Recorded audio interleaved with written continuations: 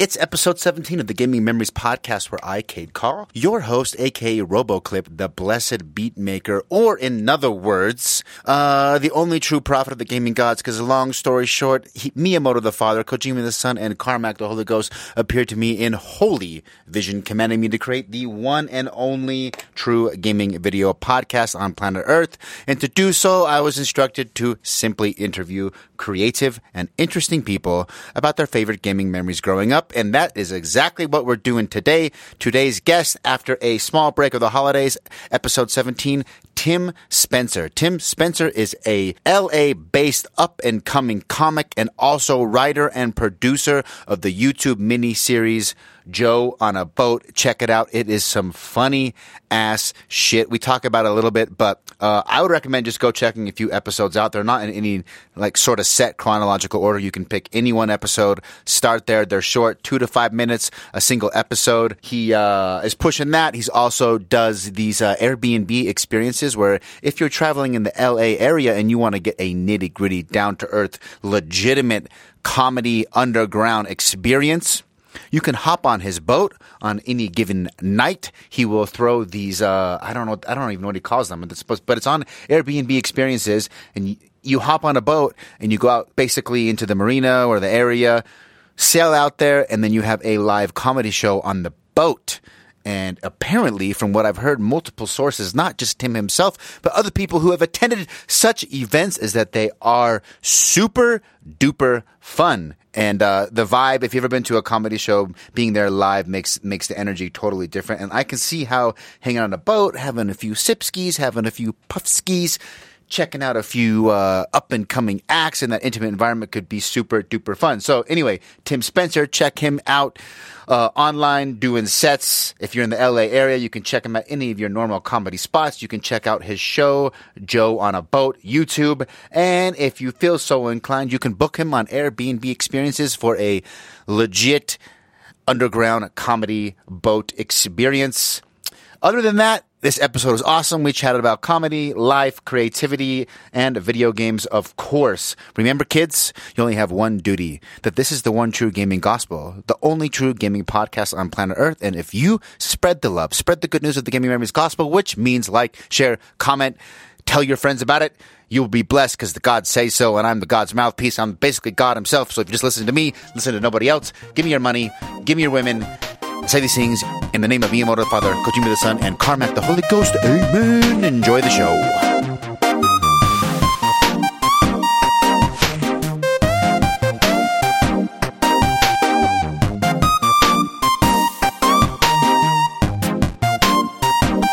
Yeah, we just had a pee break, and I was telling Tim that on the John Jimenez episode, for those who listen, remember it, I peed like 7 or 8 times in 2 hours, and I legit got scared that, do I have prostate problems? Because isn't that one of the symptoms of your prostate being like fucked up is you pee? Oh man, I hope not. Because he peed once, and I peed like 7 times, and we drank the same amount of White Claw, but it didn't go over. That's why I like drinking on the podcast, but yeah, I hate having to pee because I could kind of tell you were starting to fidget.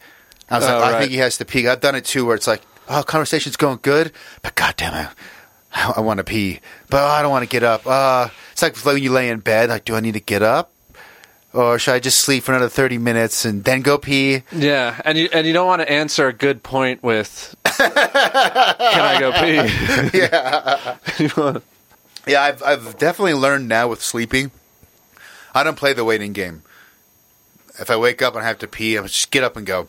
It's never worth it to like postpone it, even if it's cold outside. I get probably you at the boat. You have this dilemma all the time. Yeah, that's kind of motivating. Actually, I'm gonna start New Year's resolution. No, yeah, on the boat, because it's not just being in the boat, but my bed is very high, so I never want to get out of it when I got to pee in the middle of the night. But I've at least found, like, if you wake up and you got to pee, I've never really successfully fallen back asleep. Like, when you, like, I got to pee. Like, oh, it's cold, I don't want to get up. You're just, like... I actually learned it on my mission. For those of you who don't know, I was Mormon. I did the whole 2-year mission thing where I knocked on people's doors, try to make them believe in Jesus, or as Rogan puts it, convince poor people to donate 10% of their money to an organization. But they had these really strict rules, and you have to wake up every day at 6:30. And we always ended up staying up later than you're supposed to because you like talking to your companion. Yeah. You're paired up with another person, and you basically live with them, and you do you preach religious stuff all day, and you go to home with them. And then you have this night routine, and you're supposed to go to bed, I think it's at 10:30. But I would always stay up later, making calls, trying to set up lessons or whatever. And so I was always tired.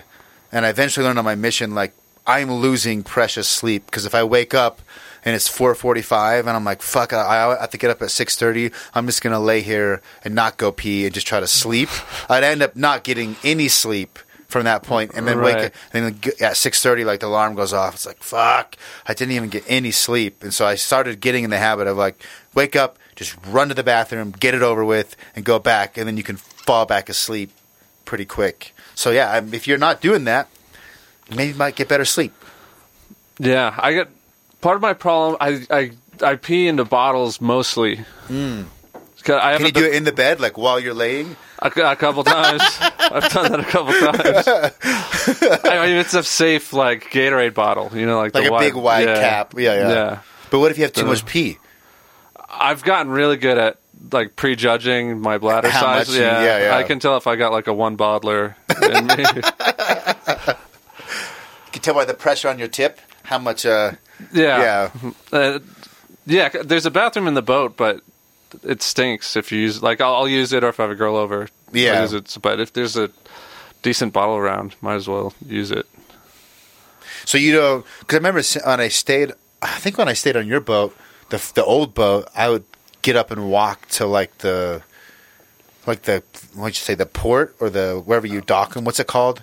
Oh yeah, you just walk up the ramp to the bathroom. The bathroom. What are those? The slip place. Yeah. The boat's in the slip. Yeah.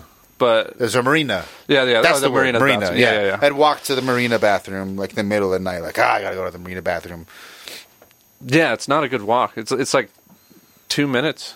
Maybe not quite, but. What how often have you gotten sick, with the shits on the boat? Oh, I've had definitely a handful of nights where I was shitting in bags. Oh no! Because you couldn't make it. Yeah, it's so far. It's so far. So you go like a grocery bag. Yeah, and I had whereas I've gotten very good at peeing in bottles, I'm still not good at shitting in bags. No, it's complicated. That might be. I could see myself one of those moments what am I doing with my life? I'm sitting on this boat. I'm miserable. I'm shitting in a bag. I'm missing. It smells like shit. I'm tired. I've seen other pirates 2 different times while paddleboarding around the marina.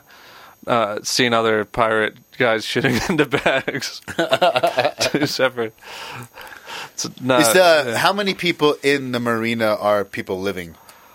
It varies marina to marina. My place is pretty lax about the rules because you're not supposed to. You're not. Yeah, it's technically illegal, right? Technically you're only allowed 3 nights a week on the boat, but no one's keeping track. Exactly. In my place, it's not. And so on my dock, I think a third of the boats are people. They call them sneakaboards, not a liveaboard, but they're sneaking on. So at least a third of the boats. But there's almost comfort in that because it's not like they want to kick out a third of their tenants. Yes, because they lose if they decide to get really anal about that rule. They got to replace a third of their income. Right. Yeah. And it's a super corporate place that doesn't really know about boating anyway. So that's why we're pretty under the radar. Been living on it for 4 years, no problem. Have you done any bits in your comedy about video games? Have you tried to do anything around video games? Oh, no. Where can people check your comedy out? Is there somewhere online? Oh, check out the YouTube show. You can see my stuff on Joe and a Boat. Joe and a Boat, yeah. You won't see my face on it, but I do it with this guy I know through the comedy scene in L.A., and we pretend like he lives on our boat, and he's not a murderer rapist, but everything he says makes him seem more like one. He looks like a murderer rapist. Yeah. So it's like would you say it's a YouTube like satire, sketch comedy, it's satire like comedy? It's like a kind of a satire of someone having a YouTube channel, and it's like sketch comedy. How long is each episode? Usually 2 minutes. Okay, so short, like little.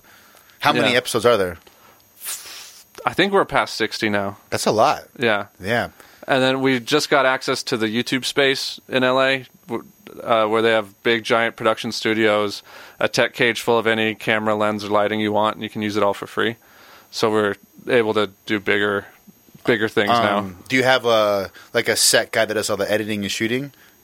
No, a guy from YouTube, you're saying? No, do you or the creepy guy? I do. I have a few buddies who have helped me out.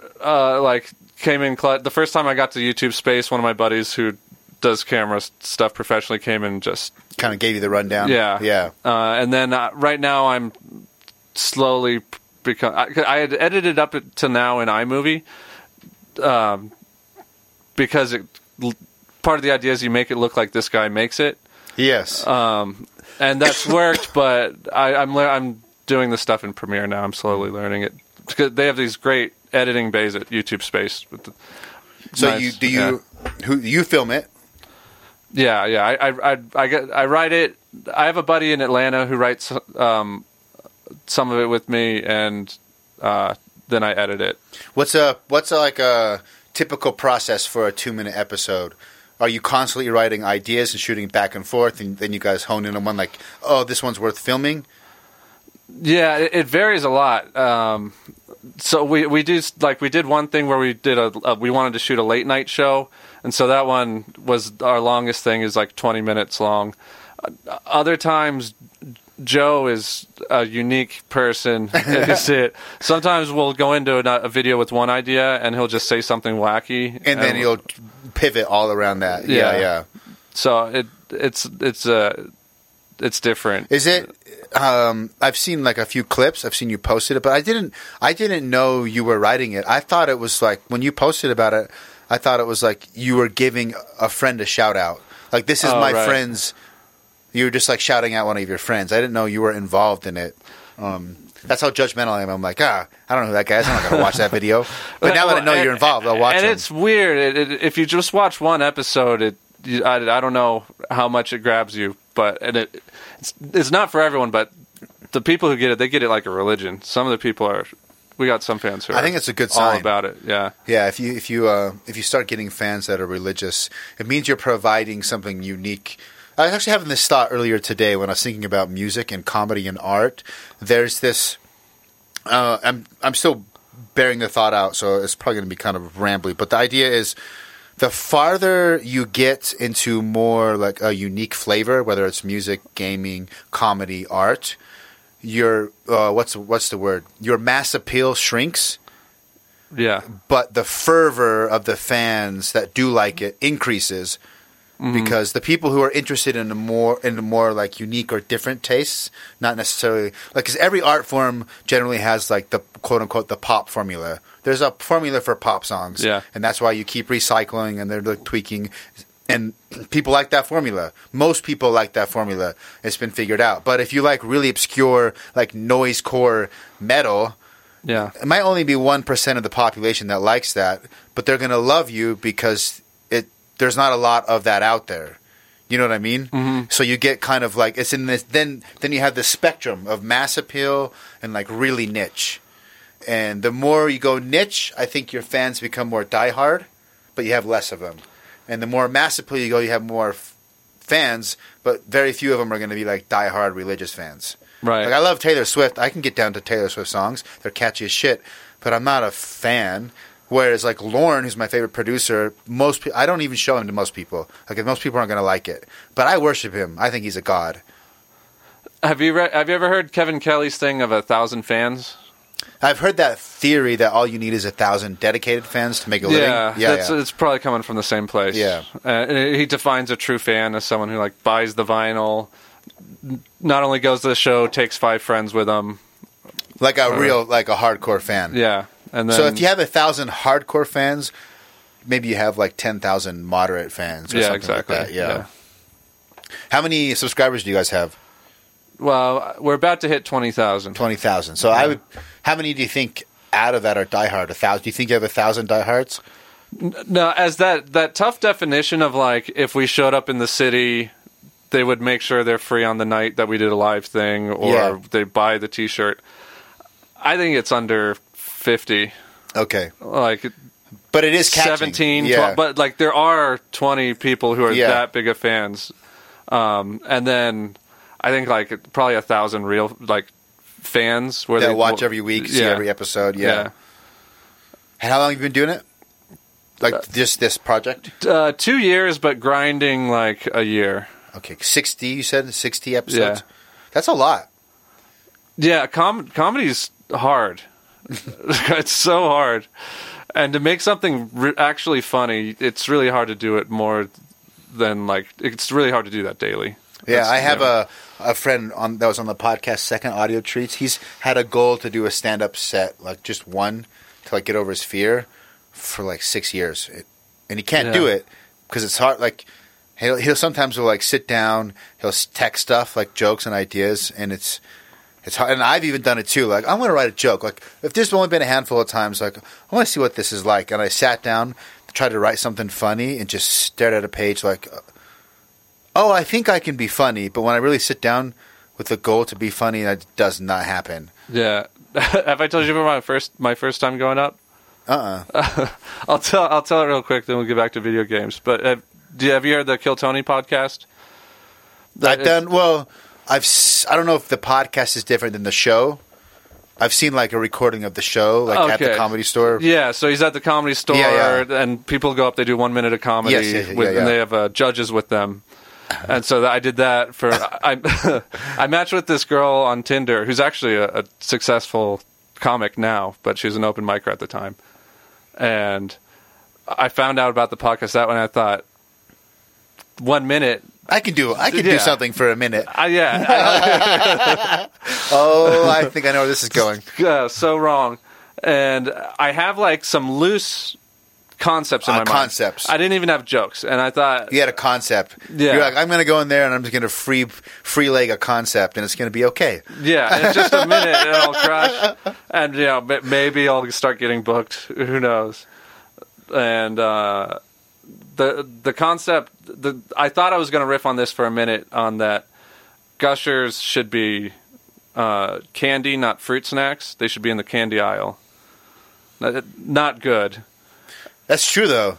Yeah, it's like they an are okay like the fruit point. Snack, but they're not really a fruit snack. Yeah, it's like candy outside with a candy There is inside. something there. I think you could come up. That could be a joke. Yeah. But I thought I would riff on that for a minute, and I get that thought out of my head. Nobody laughs, and then you have 52 seconds left. Yeah, exactly. And I didn't. The lights really threw me off. Like I thought I'd be able to see the audience. Like but the you lights can't. It's just bright. Mm-hmm. Yeah, that really threw me off. And then my backup little bit was loosely makes sense. Growing up Mormon prepared you for a lot of things, but not ordering coffee or having sex. Like as an adult, there's definitely a lot you could do with growing up Mormon. Yeah, sure. Yeah. But again, I didn't really make much sense there. Then the minute's over. And they roast the shit out of you. Yeah. Jeff Garland was one of the judges. He's like, do you know him from Curb Your Enthusiasm?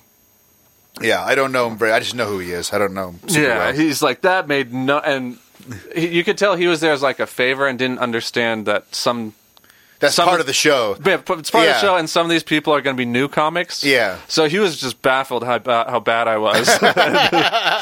He said it didn't make sense, and he said I shouldn't be so high going on stage, and which was true. I was baked. But I didn't realize anyone could notice. I was like, you can notice, and then Sinbad was like, every motherfucker in this room knows you're stoned.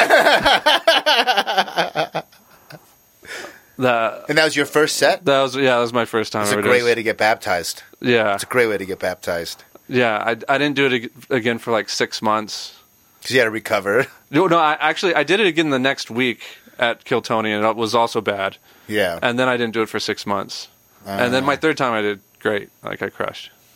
The third time, did you come with like jokes written out, put a little more?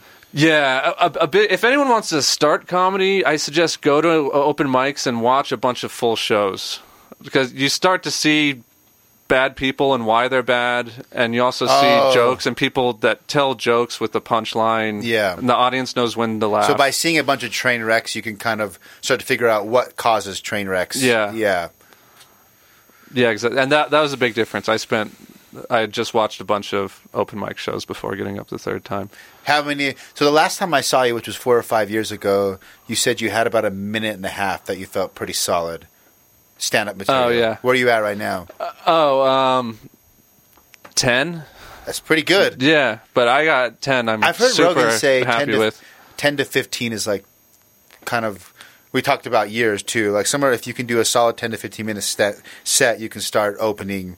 Yeah, and it's like if it's a hot 10 minutes, that can start opening some doors. And I remember the first time Rogan said something, or he was talking to comics, one of his comic friends mentioned it takes years to get 10 minutes when you start. That did not compute to me. Because someone said something like, oh, it took 5 or 7 years, and by then I had a solid 10 minutes. And I was thinking, like, if I did something for 7 years grinding, and all I could do is 10, like, I would think I was doing something wrong. Like, maybe I don't get it, or it seems... Yeah. Why is this so hard? I mean, I get that it's hard, like, just trying to write a joke. But what I don't understand is, if you're doing 5 to 7 nights a week, is it like an old school video game where it's like it's just the trial and error, and you only get so many chances to try a joke, see the reaction, and then think about it? Yeah, good questions. I mean, one, it's hard, and different styles of comedy. Like Joey Diaz can probably find a new 30 minutes a lot easier than a one-liner comic. Yeah, can develop 30 minutes, and the storytellers, they can just go off. Because I guess a good point. Like if you're a punchline after punchline comic, that's different than a long story with like kind of funny tags than one big punchline at the end. Yeah, there's a Norm Macdonald quote I like. It's like comedy's so. I forgot what he said first, but comedy's so easy for people, so hard for people who know what they're doing, and so easy for those who don't. Well, it's almost like what's the word? Not conundrum. There's another word for conundrum where it's like a paradox. Yeah, it's like the harder you try and force it, the harder it becomes. Mm-hmm. And then another part is it's hard to get so much time because your standards change. Like, in the beginning, I thought I had a good 5 minutes, but then once I make a joke that makes my other material look crappy, now you only have 30 seconds at that level. Right. Yeah. That makes sense. After each new breakthrough, you want your new set to all be that level. Yeah. That's a big part of it. How would you describe your style? Like, if there's a similar comic, like if people are interested in checking your show out, what would you... I would kind of like Anthony Jeselnik, but with less shtick. I don't know who that is. Anthony Jeselnik, he just does like dark one-liners. So he's got great specials on Netflix. Jeselnik. I think I've seen that. That sounds so familiar. Yeah, you dig him. He's very good. I like dark stuff. I like dark everything. Dark music, dark movies, dark comedy. There was have you heard of a guy called... this is what I actually wanted to bring up with a comic. Have you heard of a guy called Daniel Sloss? Yeah. He's from the UK. Yeah. Has a Netflix special called Dark. And this is something I've wondered about. I wanted to ask about a comic. Because I went to the OR at the Comedy Store, the original room, for those who don't know. It's like, I guess Comedy Store is like this mecca, holy place for comics. But the original room is where people go to try out new stuff. And it's a lot smaller. And I didn't know that. I was in town visiting Omar. He works he was on the podcast as well. Shout out to Omar, K-Swiss social media guy. I'm like, hey, we got to go. He'd never been. So I bought tickets, but I didn't know there was like main room. I just like, oh, these ones are $15. Yeah. Sweet. It's cheaper than I thought. I didn't know it was the OR. So I felt fucking stupid. We wait in line forever because there's like 2 shows going simultaneously. And then we get to the front. They're like, your tickets aren't for the main room. Yeah. And then we waited then we had to go and like wait longer. And everyone was like really let down. Like, oh, we're going to the shitty show. But I'm actually glad we went to the OR. And this is what I'm trying to bring up is there's something about like the energy of the room that is absent. I hadn't seen live comedy in a long time. When you watch a Netflix special, like I was laughing my ass off, like hysterically, like please give me a break. I can't breathe. Slow down on the taglines. Like some people had me rolling. But I think if I saw that same material at home on Netflix, I may not even chuckle. Yeah. Stuff translates to video. It's weird. Way different. It's weird. And I think that if you're watching, the reason I brought up Daniel Sloss is the first time I watched his stand-up special, Dark, I was on vacation with my family. I was with my brother, who I'm really close with, but I don't see him very much. He lives in Detroit, and one of my sisters, and we were all drinking wine. And it was like the 3 of us kind of created like a mini energy of a room. Because I could hear them laughing, and we laughed our asses off that whole special. I'm like, it's one of the best specials ever. But then I would show people, like I'd recommend it, and they'd watch it and be like, eh.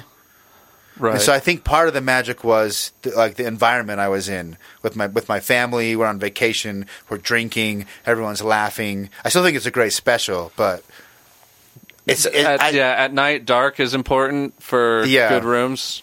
There's something psychological. If you can see other people not laughing, you're way less likely. Less likely to laugh. Yeah. I've been doing a comedy show on my boat where we take it out and anchor offshore and do a different people do like 6 minutes each. Kind of like an intimate hangout on the boat, do stand up. Yeah. And we sell like 10 tickets on Airbnb experiences, and then usually my neighbors show up in dinghies and tie off to the side of the boat. Whoa, Airbnb experiences? Yeah. Have you heard of it? I've heard of that. Yeah, it's this thing where people can sign up to be like a hiking tour guide, yoga instructor on the beach or something. Really? Locals sign up, and in LA, I have a few friends making. That's all they do? Yeah.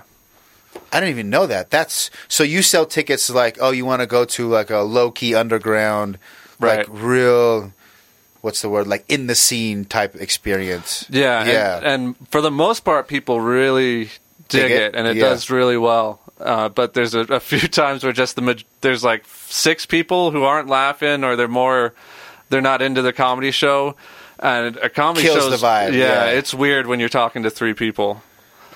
That's interesting. But for the most part, it's a really good show. It is weird how like in the room, I noticed when I went to the OR, it was really funny. That's funny you bring that up, because there was one guy that it was an older lady who. The way they introduced her, it seemed like she'd been doing comedy for a long time. I didn't recognize her. And she grew up in the military, and she was cracking jokes about, like, vets and her dad and kind of poking fun at the military. But there was one guy that, like, was not having it, and he heckled for a little bit. And then she's like, what, you don't support? And, like, then they started kind of having an argument. And, like, all the fun left the room. All of a sudden, I was like, I have never felt this uncomfortable in my life. And I'm just in the audience, and they're starting to have this little like heckler back and forth. And then the guy that came after this whole altercation is pretty famous, Kurt Metzger. Right. Yeah, he great. Bombed. Oh no, he bombed. Like, and I knew who he was because I'd seen him on podcasts. But like the room was ruined. Right. Everyone just felt like. Because they had this argument, and then she made a joke about like Mexicans, and he was Mexican. Then it was like they were arguing, like, and it just like everyone felt really uncomfortable. And the rest, we ended up leaving after his set because it was just like I don't know what happened, but all the magic died. Yeah, it's almost impossible to talk about airports or go into your shtick or your jokes when the whole room's thinking about the awkwardness that just happened. Yeah. It was weird because it was interesting. It was also sort of a little enlightening moment for me understanding how hard comedy is, because he's a pretty well-known comic.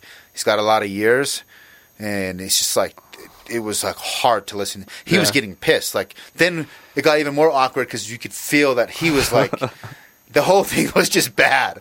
And like a bunch of people left during his set. We stayed for like half of the next one, and when we left, there was like 10 people, and the room was completely full prior to this like train wreck. And before that happened, it was Andrew Santino, Tony Hinchcliffe, Amy Wong.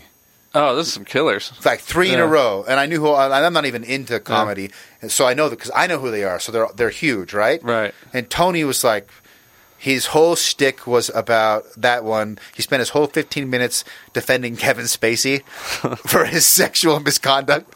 And he would just like have this grin like, I love being like terrible. Like, I know I shouldn't defend him, but I'm going to do it anyway. And he does it in a way where like, he's actually got a good point. Like it was awesome. And I just remember he would like put his leg up on the thing and bend over and just had this big Tony grin. Right. Like, I'm going to go where you don't want me to go. It was awesome. And then Santino had this whole bit about you need dumb alpha men. You need toxic masculinity because who's going to build like the buildings? His whole bit was defending toxic masculinity. And then anyway, it was like killer. And then that's what I found interesting. There was like this momentum that seemed unstoppable, and all of that got ruined because of one bad like heckler altercation. All ruined. Yeah. It's this fragile that made me think a little bit. I don't know. Did you have your door-to-door sales? No, I never did. But like the idea that came to my mind is like, oh, comedy's like a door-to-door sale, but a million times more fragile. Because a door-to-door sell is like you get in the door, at least I did alarms, like security systems. You got to get in the door. You got to build the value. And like even when you're like 90% through the sale and you're getting to paperwork and payment, the whole thing can fall apart at any minute. Husband calls in. Husband like, what are you spending money on? Blah, blah, blah. It's like a little baby. And then I realized like, oh, that's comedy. Yeah. It's like this super fragile, and you get one fuck up, it all goes away.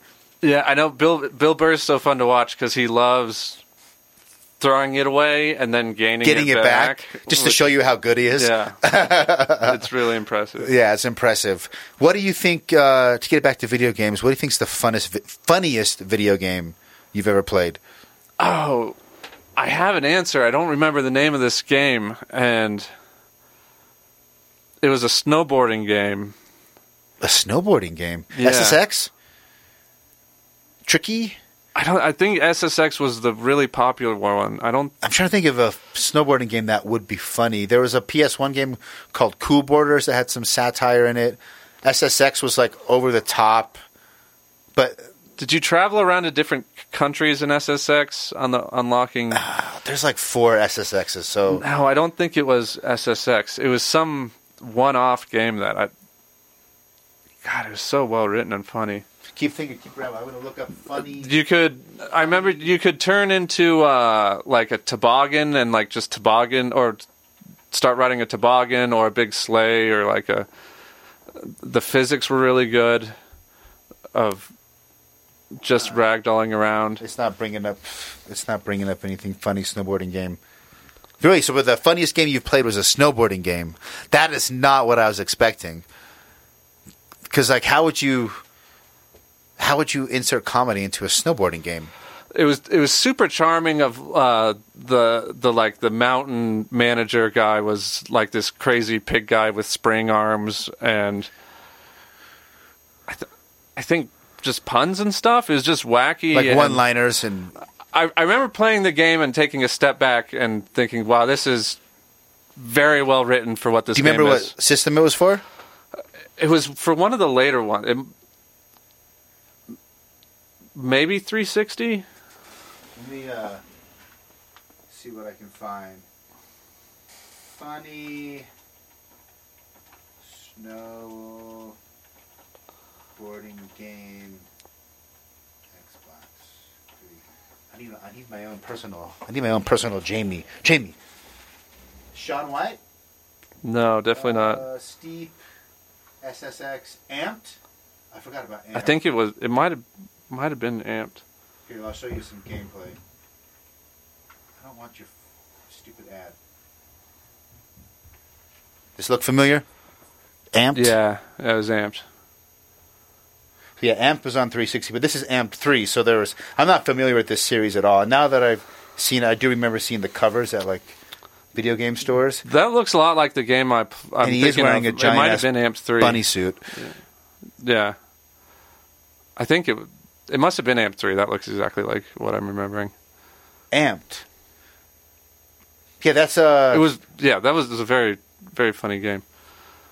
And then another one I thought of while we were doing this earlier very funny game, Earthworm Jim. Earthworm Jim. Yeah. Yes. That you played on Genesis then probably, right? 'Cause you had a Genesis. Yeah.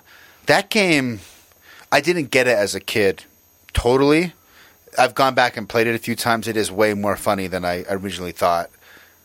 Yeah, I went back and played it recently too, and appreciated extra things. It's really, really good. I as a kid, I just thought it was like I put it in the I'm trying to put myself in my mindset as a kid. I would categorize things like, oh, this is one of those like Ren and Stimpy. Like it's just wacky to be wacky, right? Because I didn't understand like the humor, so I would put like Ren and Stimpy. What else would have been like? That's one that comes to mind. Pinky and the Brain. Right. Like I would kind of like, oh, it's one of those. And I didn't think it was that. The gameplay was awesome. I beat it anyway as a kid. But now looking back, there's a lot of things like that. Like I didn't think Calvin and Hobbes was funny. Now I read it, I'm like, oh, this is why it's legendary. It's so good. Everyone is. Yeah, it's so good. I was obsessed with it as a kid. Yeah, you were smarter than me because I did not get it as a kid. No video games, right? Calvin and Hobbes? I don't think there is a Calvin and Hobbes video game. No. Yeah, there's definitely not a video game. The only comedy video game I can think of, there's been a bunch of South Park games. Which, have you played The Stick of Truth? No, I've never played the South Park games. Oh, there's a 64 South Park that I think was kind of big. I never played it, but I think it did well commercially. Yeah. And there's some other random South Park games, but on the 360 and the PS3. It's like a JRPG where you have like turn-based battle systems, but it's all South Park. And the premise is Cartman and his friends, they're like having a war and they make two factions, like wizards and goblins. I can't remember. And it's all made up, like it's in their head. But it does things it's pretty funny. Like at one point, let me just put it away. The finale, it's not a spoiler because it's been out forever. The finale of the game, the final dungeon of the game is you get shrunken down like Honey, I Shrunk the Kids, and you go up a gay man's asshole. And the deeper in the asshole you go, the more interesting things you find in the asshole. That's amazing. And there's like webs of spooge and dildos and like they go places. I remember thinking like they're like in this weird world where there's no like South Park has been so outrageous for so long. And someone have like Trump effect, like no one gives a shit. No one like I have a very what's the word, like it's very hard to offend me. I thought the whole thing was funny, but there were parts in the game where I'm like, this is like so dirty. I feel a little uncomfortable. What system was it out for again? The Stick of Truth? Yeah. South Park and the Stick of Truth is the game. Oh, no, what system? Oh, 360 and PS3. Then there's a new one called South Park and the Fractured Butthole, which is the sequel to it. I would recommend playing them if you like South Park humor. Like I'm not a huge South Park fan, but I thought the combination of like RPG and South Park would be interesting. And I beat it. It has there's a lot that I didn't follow because I'm not a huge fan of the show. And I would go on Reddit later and people would talk about like, oh, I love the Man Bear Pig part. Okay. But I'm like, I'm not familiar with Man Bear Pig. So I like all of that was over my head. But the other part, like you get before you go up the dude's butthole, you're also shrunk and you're fighting battles while your parents are having sex, and there's like dicks and balls swinging on the bed, but you're small and like if you don't dodge, his hairy ball sack will like come and hit you for a bunch of damage. And like they do crazy shit in that video game. What's the first video game you remember curse words? Curse words? Ooh. Probably Grand Theft Auto. Like the narrative, 4? like the cutscenes. Grand Theft Auto 3 on PS2. Okay, the first the top down. No, because 1 and 2, Grand Theft Auto 1 and 2 were on PS1 and they were top down only. Yeah. Grand Theft Auto 3 was on PS2 initially. I think it got ported to other systems. That was the first 3D one. And you played Tommy Vercetti was the main character. And like the game starts out, you just got out of jail and you're looking for work. And like the very first cutscene, they just start dropping the F-bomb. Like, hey, Tommy, you fucking guy! Oh shit! Oh, it's going down. You know, I'm like 13 at the time. Like, yeah, baby, give me those F words. Yeah, it feels good. I mean, on Genesis, there's a Charles Barkley basketball game where he yells, "Go get the damn ball." Really? And I don't remember Charles Barkley basketball on Genesis. There's like a street ball Charles Barkley game. Yeah, that is ringing a bell.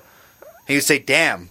I said, damn, go get the damn ball. And it felt so naughty. Could not play it in front of the parents, but didn't want them to know I had this little treat hearing Charles Barkley say damn. Yeah, that's a good word. Like, what's the earliest games that really, for language? Man, there's probably earlier games that are more obscure that I wouldn't remember because the PC, those like you mentioned, Monkey Island. Those adventure games were really like they didn't have voice acting, but it was all text. Right. I bet there's some adventure games with some bad language, like some more adult adventure games on PC that are way old. But I mean, like the first like game that made me feel like, oh, this is bad was probably Doom. Because I grew up obviously religious, and I remember at my young men's leader. So he's like for those of you who not Mormon, don't know about Mormonism, there's like a guy appointed in your neighborhood to basically like do shit with young boys to kind of keep them from like fucking off too much. Yeah, like every week you go do an activity, like shoot guns or play basketball or whatever. But one week it was just me and him, and he had a PC, and he's like, you can come over to my house and play. He knew I liked video games.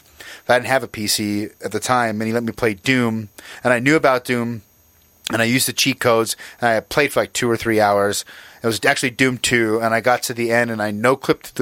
So the end boss is like you fight the devil. So you sat down and played for a while. Yeah, all night. Like he just like let me play it, and I think he knew my parents were kind of strict, and it was just like, I'll let this kid have a little bit of fun. And now that I'm an adult, he's like, yes, I don't have to fucking like.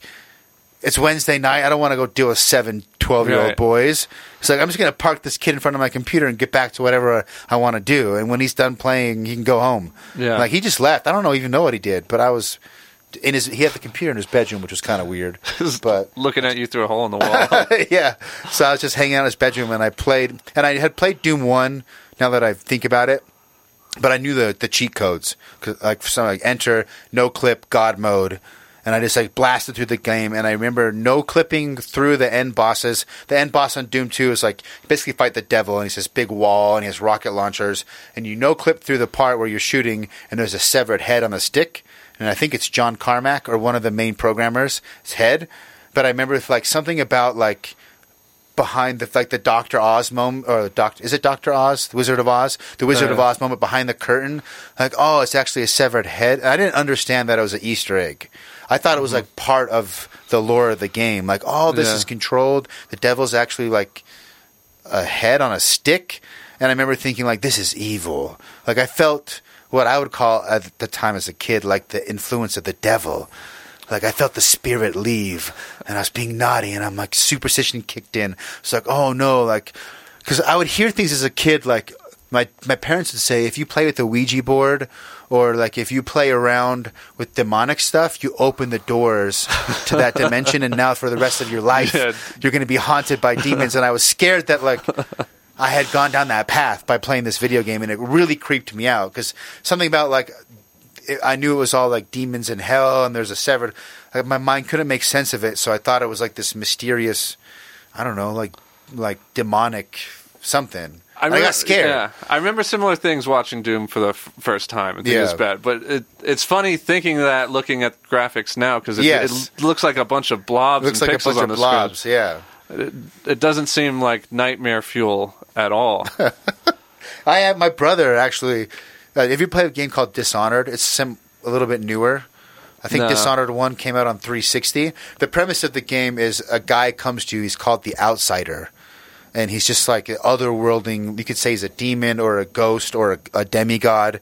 But he appears to you and he grants you powers.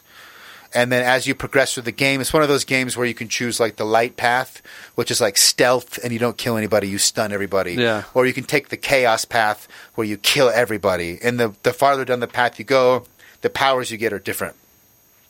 And the Outsider's always like nudging you to go down the chaos path. He's like kind of evil, and when he appears to you, he comes out of like dust and he's dark. Anyway, the point of bringing up, my brother also grew up super religious, and we both kind of like have had what I would say legitimate mental health issues because of religion. Like I went to like a schizophrenic. This is a whole different story. Like a schizophrenic thought God was talking to me on my mission, like way too literal, and my brain trying to.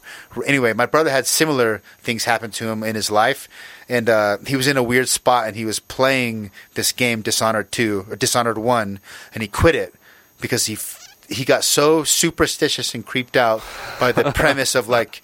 You're getting power from this otherworldly being, and that it was the devil. And he's like, I felt like my whole life was going to go evil if I continued to listen. It's just weird how video games can, under the right circumstance, like get that deep into your subconscious. Yeah, that he actually got scared about the outcome of his life as a whole if he continued to play this game. It's just, we laugh about it now. I've never watched a movie that had that. Which movie? Oh, no, I've never like consumed another medium that's ever made you feel like that. Yeah. That's creeped you out that much. Yeah, I think video games is. You're saying versus movies. Yeah. I see. I'm so surprised when someone says they don't. Well, I guess not surprised is the word, but I don't agree with anyone's reasons why they say they don't play video games. I think that's like saying it's just such a good art medium that.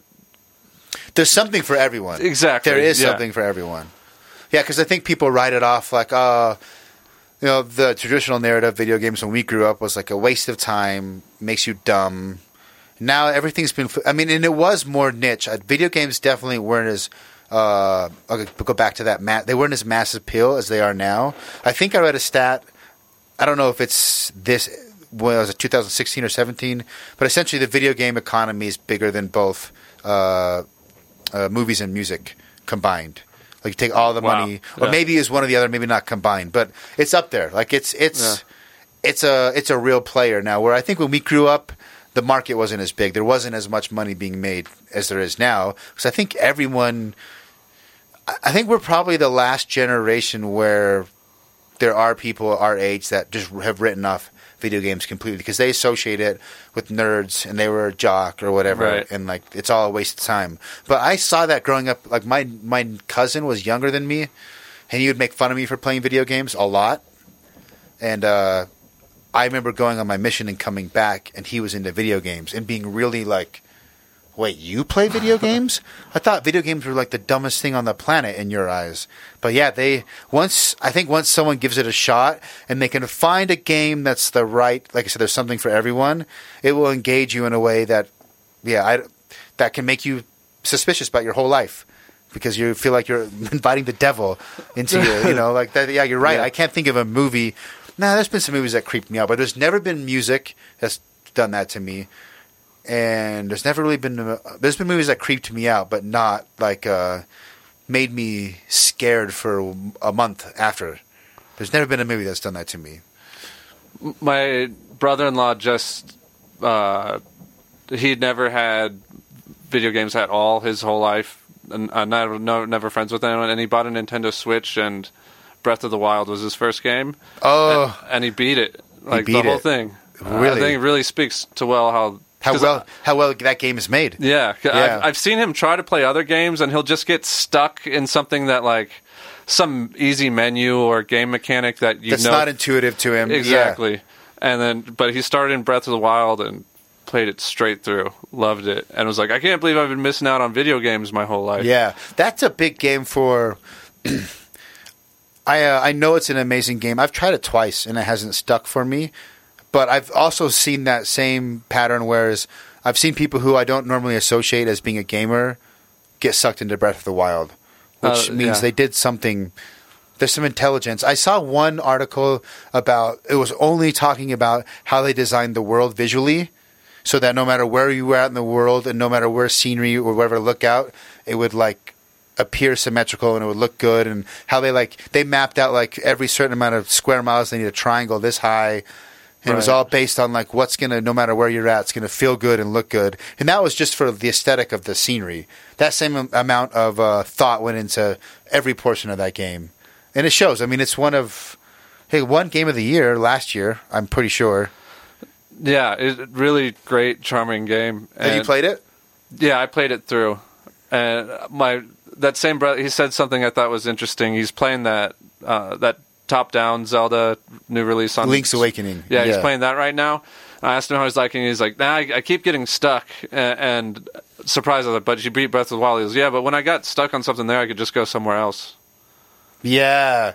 It doesn't like clog you or like, it's open world. I can go do something else and come back to it. Right. Whereas Link's Awakening, you get stuck on that dungeon. Well, you got to beat that dungeon because you have to get the item from that dungeon to the next dungeon. So you have no other option. That makes sense. So he likes the non-linearity. How do you say that? Linearity? That's a hard word to say. I like the non-linearness. The non-linearness of Breath of the Wild. He might like open world games. He could. There's some good open world games that have come out recently, like Red Dead. Well, Red Dead 2 starts out linear. You got to play like 6 hours before it goes full open world. But something like a Grand Theft Auto, because you have the option of the main missions, then you have side missions, and then you can also just explore and whatever. He's got a Switch though. I read a thing recently of some psychologist or something talking about the part of Fortnite's popularity and games like it and anything open world. Young boys especially have a need to wander. To explore and wander. That makes sense. And in like my nephew who's addicted to Fortnite, he lives in Studio City. He can't leave the house. It's not like the old days where you send the kids out, come back. He can't when ride it's his dark. bike and just go wherever he wants. He can't at all, and it's probably not the healthiest way to scratch that itch, but it's better. It's probably better than not scratching it at all. Yeah. Right. Yeah. For sure. That's a good point. Yeah. Fortnite is that. It's what's the word? There's like that free to play model. There's a handful of juggernauts. World of Warcraft was one of the first ones. That's a totally different type of game. But that became this massive phone apps. Phone apps became it's Apex Legends, Fortnite, League of Legends is the mobile. Paladins is another one. Yeah. Paladins, RuneScape is another one. Like I've heard kids like they get. I wonder what would happen if those games were available when I was that same age. I guarantee I would have got sucked in. Probably. Yeah. I hate that model won out. Yes. I remember the first time I was offered a cosmetic purchase. Fuck you. It was such nonsense. Yeah. I thought that was the biggest joke and no one would ever buy it, but now it's the standard. It's insane. It's like the amount of money that Fortnite... I mean, what's interesting about Fortnite is Fortnite started out as a Cliff Bleszinski. He's the guy that did Gears of War. He was kind of like in the early 2000s was one of those sort of pop culture icons in the gaming community. Yeah, I remember. He had like a loud yeah. personality. Yeah. Fortnite started out as one of his games. Him and Epic were together for a long time because he did all the Gears of War. And it started out as like a strategy, like tower defense, almost like RTS element game. Then it was in development hell forever. Then it switched over. Then they had this big split, and he left. And then it got basically it ended up getting repurposed into what became the hit. And it's weird how that game. It's like so many people are out there trying to get the next Fortnite, the next World of Warcraft, and for every 100 of them will fail, and then we have one. And I don't know what the number is. Fortnite brings in like billions and billions and billions of dollars a year. Last I heard, it was $300 million a month. A month? Yeah. Jesus Cristo! For digital backpacks and for cosmetics. Yeah. You know what's crazy? Like the games are obviously expensive to develop, and then moderately expensive probably to maintain and keep the servers up.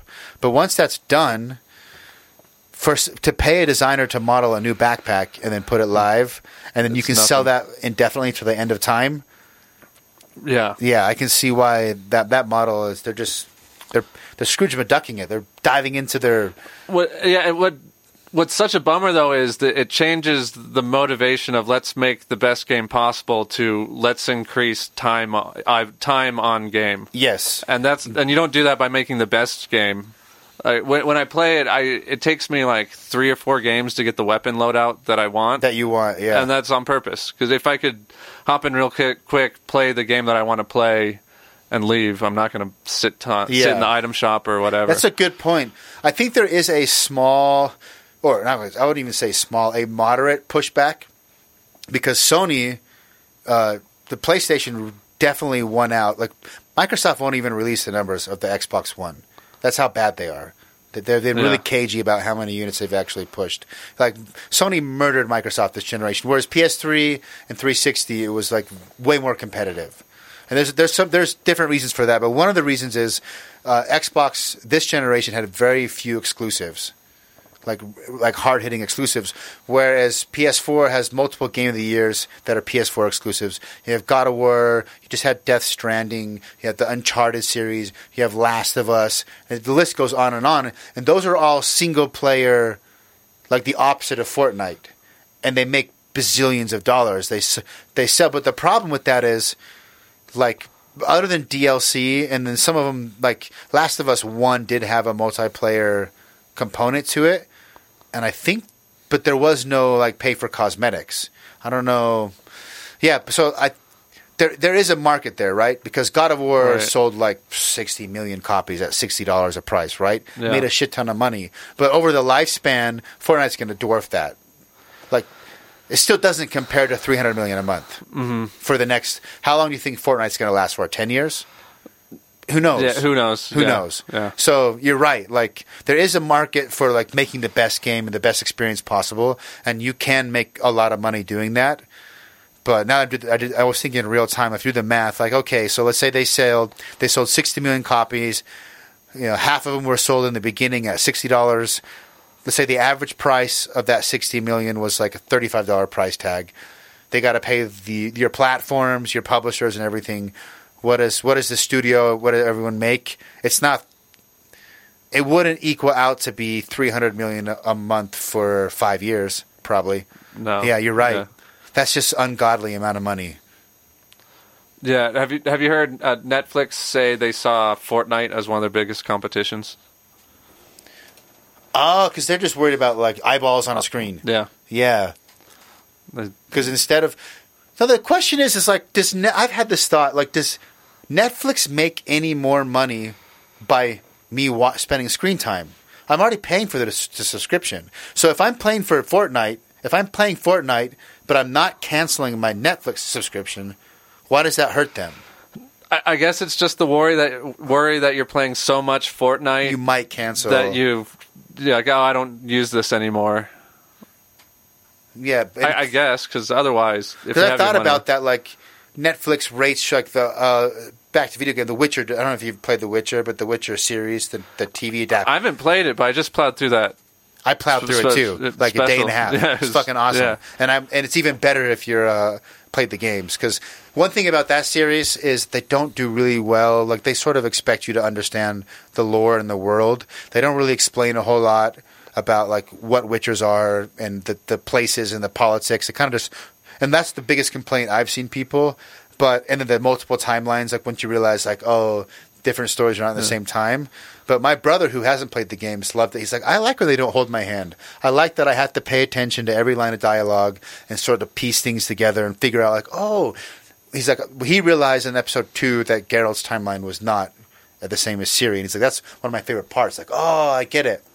But I don't know why I was talking about The Witcher. Why are we talking about The Witcher? Fuck. The Witcher game. The Witcher game. We were talking about Fortnite and money and first-party DLC. DLC. Witcher does have a great DLC. I forget. Remember, I brought up the TV show. Damn it. Oh well, I lost it. The Witcher 3 is awesome, which the game is kind of later than the TV show. But damn, I wish I could remember why we fucking started talking about The Witcher. Son of a bitch. We were talking about Fortnite making $1 jillion, single-player games making a lot but not enough, and then you were talking about time spent. Oh, we were talking about Netflix. Yeah. Oh, yeah, that's okay. We were talking about Netflix. Why would Netflix be worried about me playing Fortnite as long as I'm paying? Oh, this was the point I was trying to make. So Netflix doesn't make any more money if I'm spending more time watching, right? This is yeah. In fact, they're almost losing money. It's almost like they're losing money because their hard costs go up. And I remember reading about The Witcher, the TV show, that it has one of the highest engagement rates out of all Netflix shows. Like something like 70% of people who started it watched the whole show. And that's Right. how they measure success. Like, oh, this is a great show. We're gonna greenlight it for season 2. We're gonna spend more money. I'm like, that's awesome. I like The Witcher. I want more Witcher. But then I was thinking about it, like, but why does it really matter if people watch it all? Like, if I spend all my day watching Netflix versus only 1 hour a week watching Netflix, the amount of money they make is better. But I guess the question is, if there's not enough good stuff, if every show sucks with a low engagement rate, maybe I will cancel eventually. Yeah. So yeah, that makes Or- sense. So they want the more Witchers they have, the higher chances that I'll never cancel my subscription. Right. But there might, like you said, there might be a threshold point where if you watch too much, like if everybody watched Netflix all day, every day, like every member, right? Say, 20 million people that have Netflix watched it all day, and they On had the highest resolution. the highest resolution, and they were blowing through bandwidth, and their servers were overheating. They probably wouldn't like that. Yeah, probably not. They just wanted to be the faster, not The premier time-wasting. Yeah, exactly. Yeah. The premier time. The premier time waster. They want to. It sounds like they want to solidify. They want to get more people paying a monthly, and they want to lock people in so they never cancel. Yeah. I'm gonna start going. Switching per month, Hulu for a month, Netflix for Just cancel and resubscribe. or switch, like plow through all of Hulu's content, do Netflix's content. Oh, like the things you plow through everything you like, cancel, get a new one, plow through everything you like. Yeah. That's what I told my dad. I just told him to get Disney Plus for 1 month, watch The Mandalorian. Now that all the episodes are out, all 8 are out, and then cancel it. I'm like, there's nothing else on there that you're going to want to watch other than that. Yeah, I agree. Have you tried Xbox, or have you heard of Xbox Games Pass? No. It's the Netflix of. It's basically Netflix for video games. It's not Stadia or Stadia. Google Stadia is where you're streaming live from their data service, so you don't actually have the console. Is or that viable yet? Or if you have really good internet, I Yeah. hear it's badass. Like, I have really good internet here. I'm thinking about getting it because, like, people say if you have great internet, you push the controller and you just have like a little dongle that goes into your HDMI port and a controller. That's it. That's the whole system. And they say you push the controller, you hit the game, and it's already like there's no loading because it's all run on their state-of-the-art servers. And if you have good internet, the lag is doable. But Xbox Games Pass is like the midway point.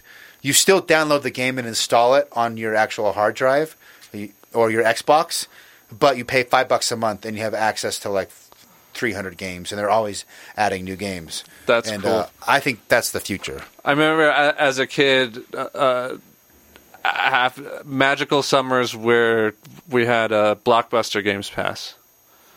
And I think it was $50 or $60, and for the summer you could go in and switch out games as often or as infrequently Was it as you wanted. wasn't it like a 3 a week, or they had some limit? I think Maybe because Hollywood Video had a. I didn't have the Blockbuster one, but I had the Hollywood Video equivalent, and there was a limit. I don't remember what it was, but I remember I have one memory of getting turned down. Like, I had to wait a day to like go back and get the next game. Yeah. I don't remember a limit. There might have been one, but seemingly no limit of changing. And sometimes I'd keep one of the games for like 2 weeks before you beat it. And that was great. Blockbuster was great. Or I guess Hollywood Video here. And Hollywood Video we had a mix of those were the two main ones. I think the Thomas Winkley, who's the Street Fighter pro player, said that there is like one Blockbuster still in existence, like out east, and it actually makes a shit ton of money for some weird reason. And there's also, he said there's a not Blockbuster but a video rental store in Salt Lake that actually does really, really well, because there's still like I guess enough people out there that want that experience. Yeah, that could be like a fun date night thing. Look at the covers and pick a movie. Walk the aisles, like look at all that was definitely part of the experience. What can you think of a game that you rented multiple times? That's a good question. Most of my memories, so right around like 14 or 15, I got to the point, speaking of being wandering, I was allowed to ride my bike all the way to Blockbuster or Hollywood Video and rent games. Yeah, and I would rent. That's when I started renting games that I knew I shouldn't play, like Grand Theft Auto. I couldn't keep them at home because if they found it, they'd take it away. But it's like I could rent it for a weekend, So yeah, Grand Theft Auto 3, the first one on PS2 is one of them. A game called Loaded on PlayStation 1.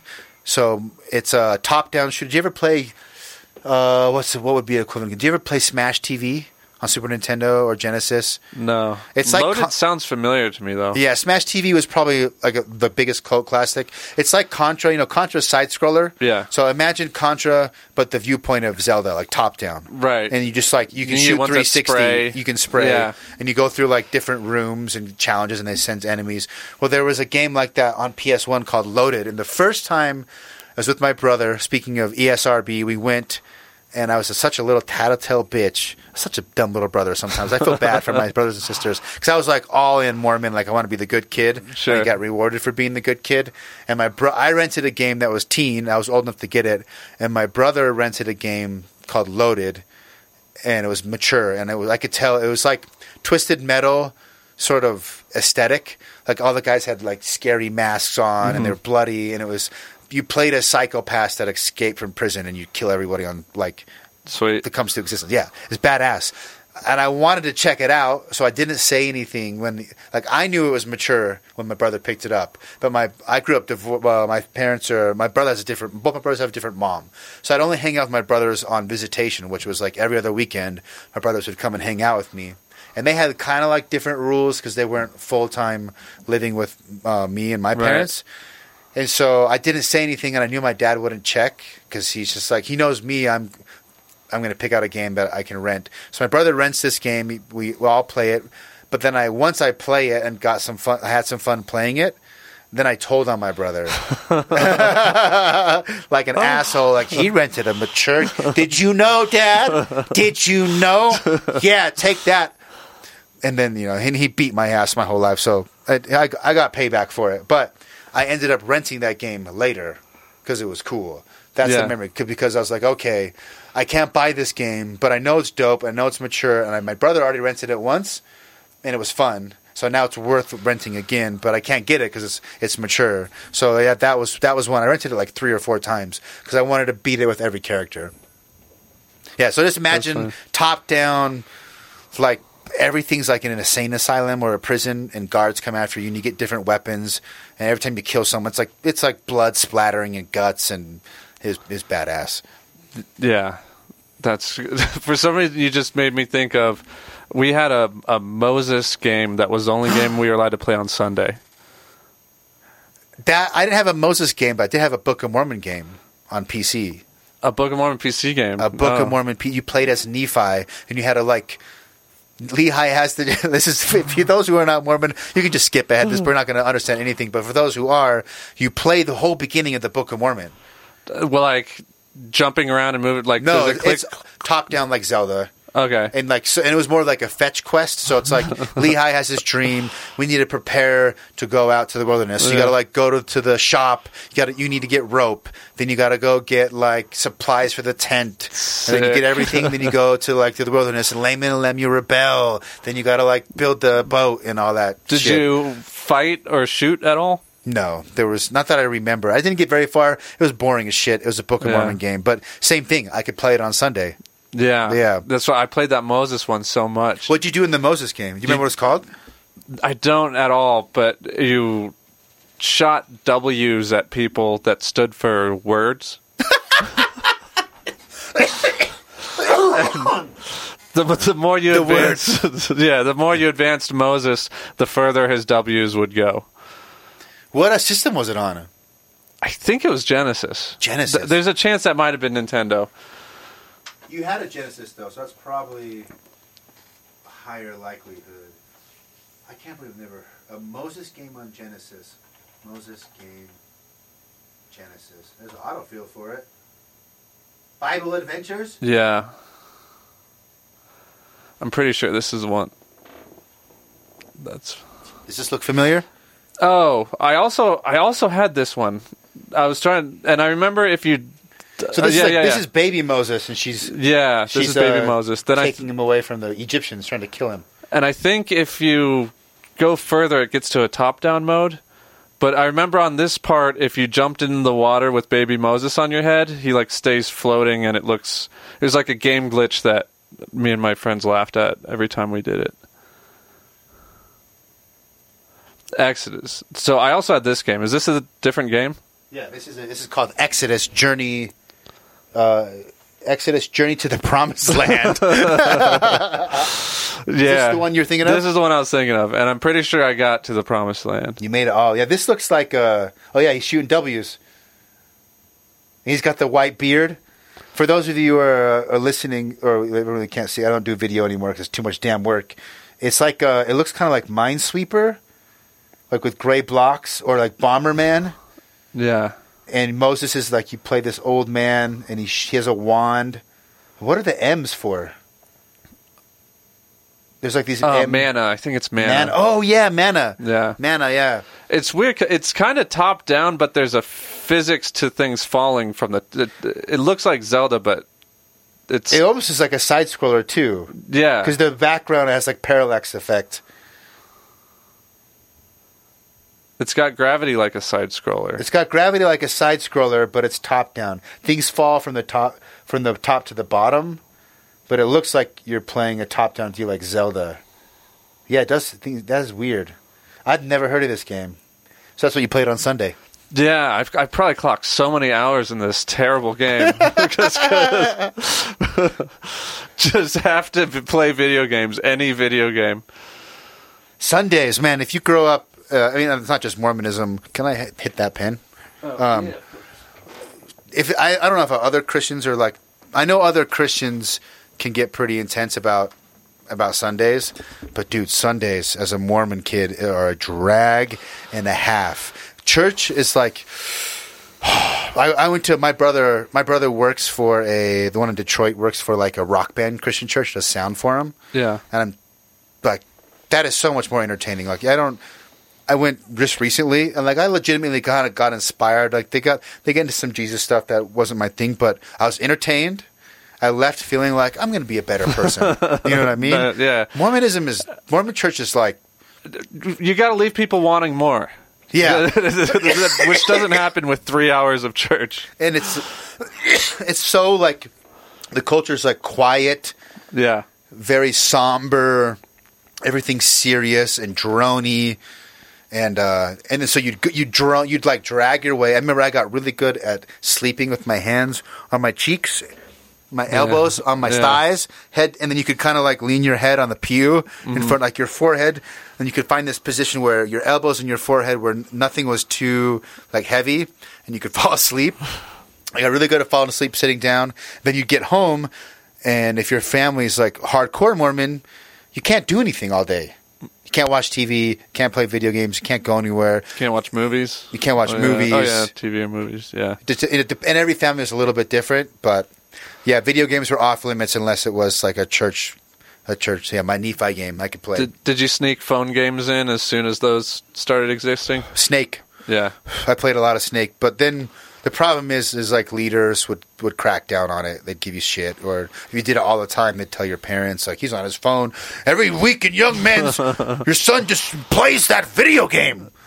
I had one phone. I forgot what kind of phone this was. It was one of the earlier colored phones, and it had this mini golf game that we would pass between the whole.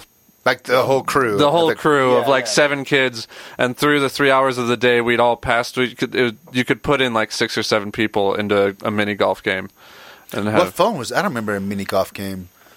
It was. Was it a flip phone, or was it before iPhone, before like the full smartphone? Well before the full smartphone thing, and what I remember is one of the first phones with Bluetooth, and it had a colored screen. It was one of those. It wasn't nearly as big as like the Razr, but it had some sort of name like that. Yeah, like some sort of branded thing, and it was hot for a quick second, and then. Yeah, Snake was a big one because all the Nokia like cheap phones had Snake. I don't remember a disc golf game. There were some people that had Blackberries, Blackberries, yeah, Blackberries, and those would have. It's like rich kids would have Blackberries. Oh yeah, and they would have games on those. That Brick Breaker on Blackberry Brick Breaker was infamous. What would you say growing up? Cause I've never what's the word? Viewed you as like a gamer. Like you casually played games. You weren't like anti-games. Would you say between movies, music, and games, what did you geek out more growing up? Definitely games. Games? Yeah. Okay. And for a long time as a kid, I liked games so much that I assumed that's what I was going to work in when I was older. And then I think as I got older, I never heard a good tale from someone who worked in the video game industry. That industry is full of people getting taken advantage of. I mean, that's just the way. Yeah, it's kind of sucky how that shaked out. It might get better. So if you could rank, what's your most impactful gaming memory? Like, whether it was a game made you laugh, cry, like what game like not only just sucked you in the most, but manipulated your emotions the most? Probably Braid. Braid. Yeah. Wow, that's the time travel one, right? Side scroller. Yeah, side scrolling puzzle one. Xbox One or 360 indie game. Yeah, I got it first for Xbox indie. Yeah, and it for kind of randomly though. The main character's name is Tim. Oh, okay. So immediately there's a little. That's probably my deepest, like, schizophrenic. I think this is in my head. Game and I was also while I played it, I was going through a breakup at the time, and it's like about this guy and his thing with his princess. I was like so overly embarrassingly deep in my head about drawing parallels with the very emo gaming. You went full emo. Yeah. I thought it was I haven't played that game, but I remember reading an article that the sort of overarching arc of the game was sad. Yeah, and I remember I remember the last level, especially. You and the princess is running side scrolling, and she's kind of like on a different level than you, and you need to open up these doors and stuff and it's like you're helping her, and then you finish the whole thing, and then it plays in reverse where you see like the truth was. She was trying to get away from you. She was trying to get away from you. Yeah, and you keep like stalking her down. Yeah, and the twist just messed with my head. Yeah. It was really you didn't great. see it coming, so And then I was drawing the parallels with my breakup. Was this the one girl that you went to the counseling with? No, not her. Because I remember that being like a drama. This was because did you play it? I remember going to your house and playing Castle Crashers and we did TMT and played Castle Crashers. Oh, that's right. And you had like the long, like skinny room. Yeah. And it had like weird animals on the walls, or maybe that's from the DMT. But I remember there was like green and like painted animals or something on your wall. Was the room painted weird? Or maybe that's just the visuals. I'm getting a little. When at Sam's house. It was it Sam's house? Or in Orem? You lived right by Todd, like down the street? Yeah. I was living in a weird, like, lofty room. Yeah, it was like a long, skinny room. Yeah.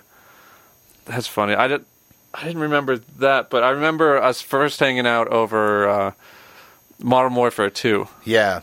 We gamed over, and we bonded over smoking weed, too, because, again, like Utah at the time, it was like you're in like a different underground club. You get excited. You get excited. You give a few hints of someone who you think might be cool. Yeah, they answer in kind. And then I remember I remember playing Modern Warfare 2, and we got so high. I remember being embarrassed because I like couldn't even see the screen and keep track of what's going on. And I was like, this guy's gonna think I don't know. I can't hold my shit together. I can't even play. I'm so high. But yeah, I remember us geeking out on Modern Warfare, and that I liked Modern Warfare 1 and 2. I kind of fell off, but I played more with Roy and that crew later because that's the game they liked. Yeah. I liked those games, but yeah, Modern Warfare 2 was the best one for me out of that series. Yeah. I wish they'd remaster that and release it on Switch. Switch would be amazing. I'd never buy it. You have a Switch, sounds like? Yeah, that's the only game I've had for the last system I've had for the last 3 years. What are you playing right now? I just bought Super Hot. Super Hot. Yeah, I've heard good things about that. It's fun. I've heard it's good in VR as well. Yeah, I'm sure it's amazing VR, but time only moves when you move. You can do these really cool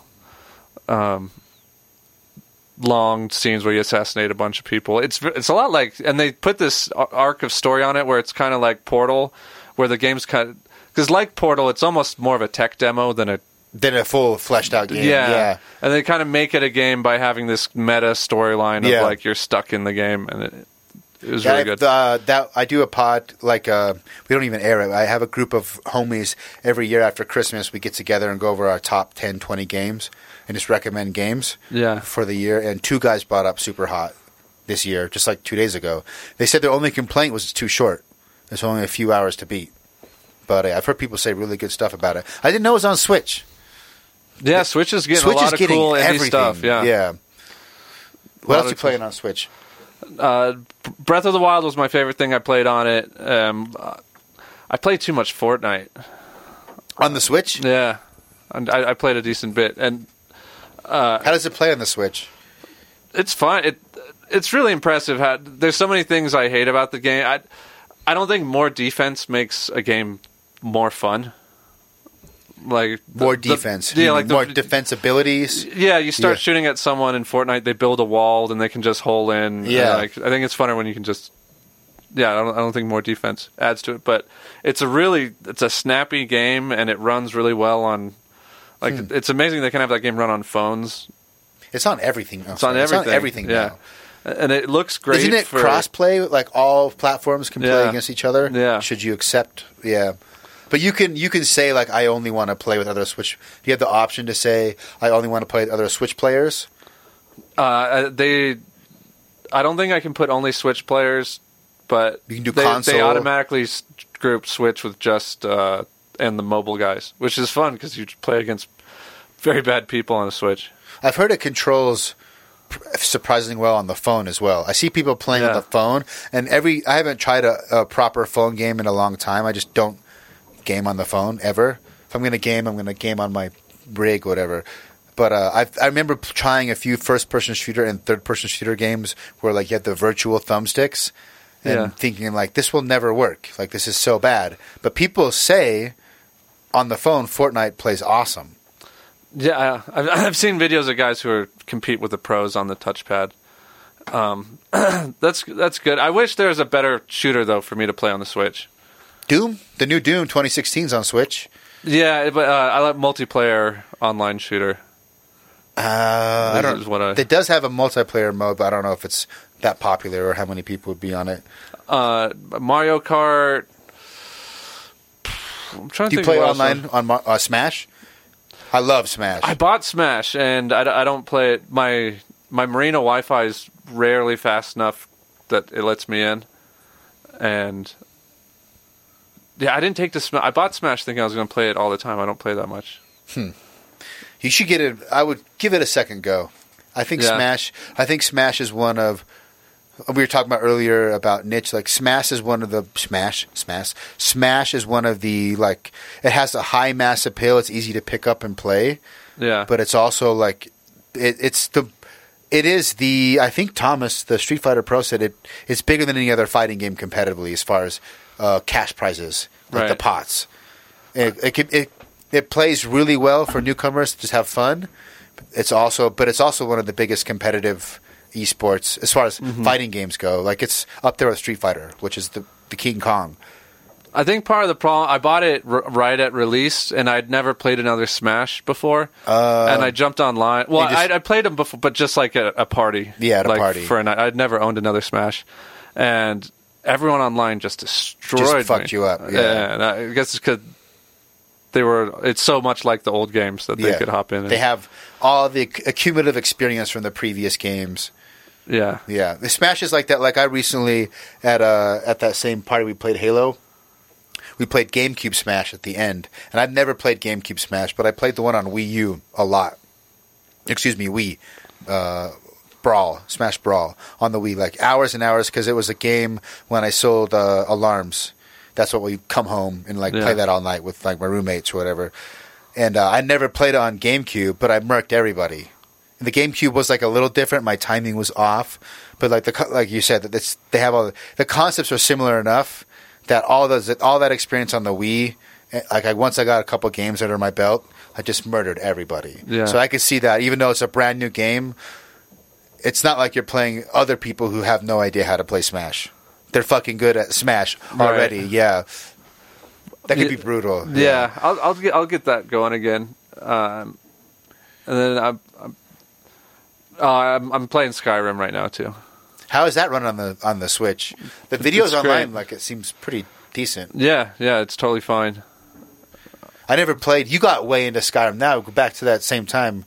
You originally didn't you play a lot of Skyrim on the 360? Yeah, Yeah. I did. And then I'm playing it now a lot. I'm writing out a scripted thing for my YouTube channel of the old guy of Joe playing Skyrim. And we're doing it like Mystery Science Theater 3000, like scripted heckling. Okay. So, you know, yeah, where two guys sit in the front and they talk shit on they talk shit on the movie, but Yeah. obviously they've watched the movie a bunch of times and wrote and like well-timed have these jokes. perfect like shit talking moments. Yeah. So that's what it's going to look like. Joe's playing it real time, but he's just shit talking the whole time. Shit talking the game as he plays it. That's a good idea. I was thinking, like, all right, if you wanted to grow your YouTube channel, how, like, because you're with that skit, you'd be piggybacking off Skyrim, right? And doing things like that. Another skit where every episode you're piggybacking off something because, like, the hashtags or whatever, the search, someone types in, like, Skyrim. They come across it because of Skyrim. It's funny, and then a certain percentage of those people might convert into fans for the other content. Right. Yeah, that's a good move. Up till now, we've gotten zero assistance from the Google or the YouTube algorithm. Yes, and that is a huge part in growing an audience. And if you did more stuff, like that's why, like, have you seen all the videos that do music reaction videos, where guys like listen to music? I've seen that before. Yeah, and there's a handful of dudes that have huge followings, and you're piggybacking off the bands that you're reviewing because that ends up. I mean, that's also how I make money on, like, yeah, you should definitely.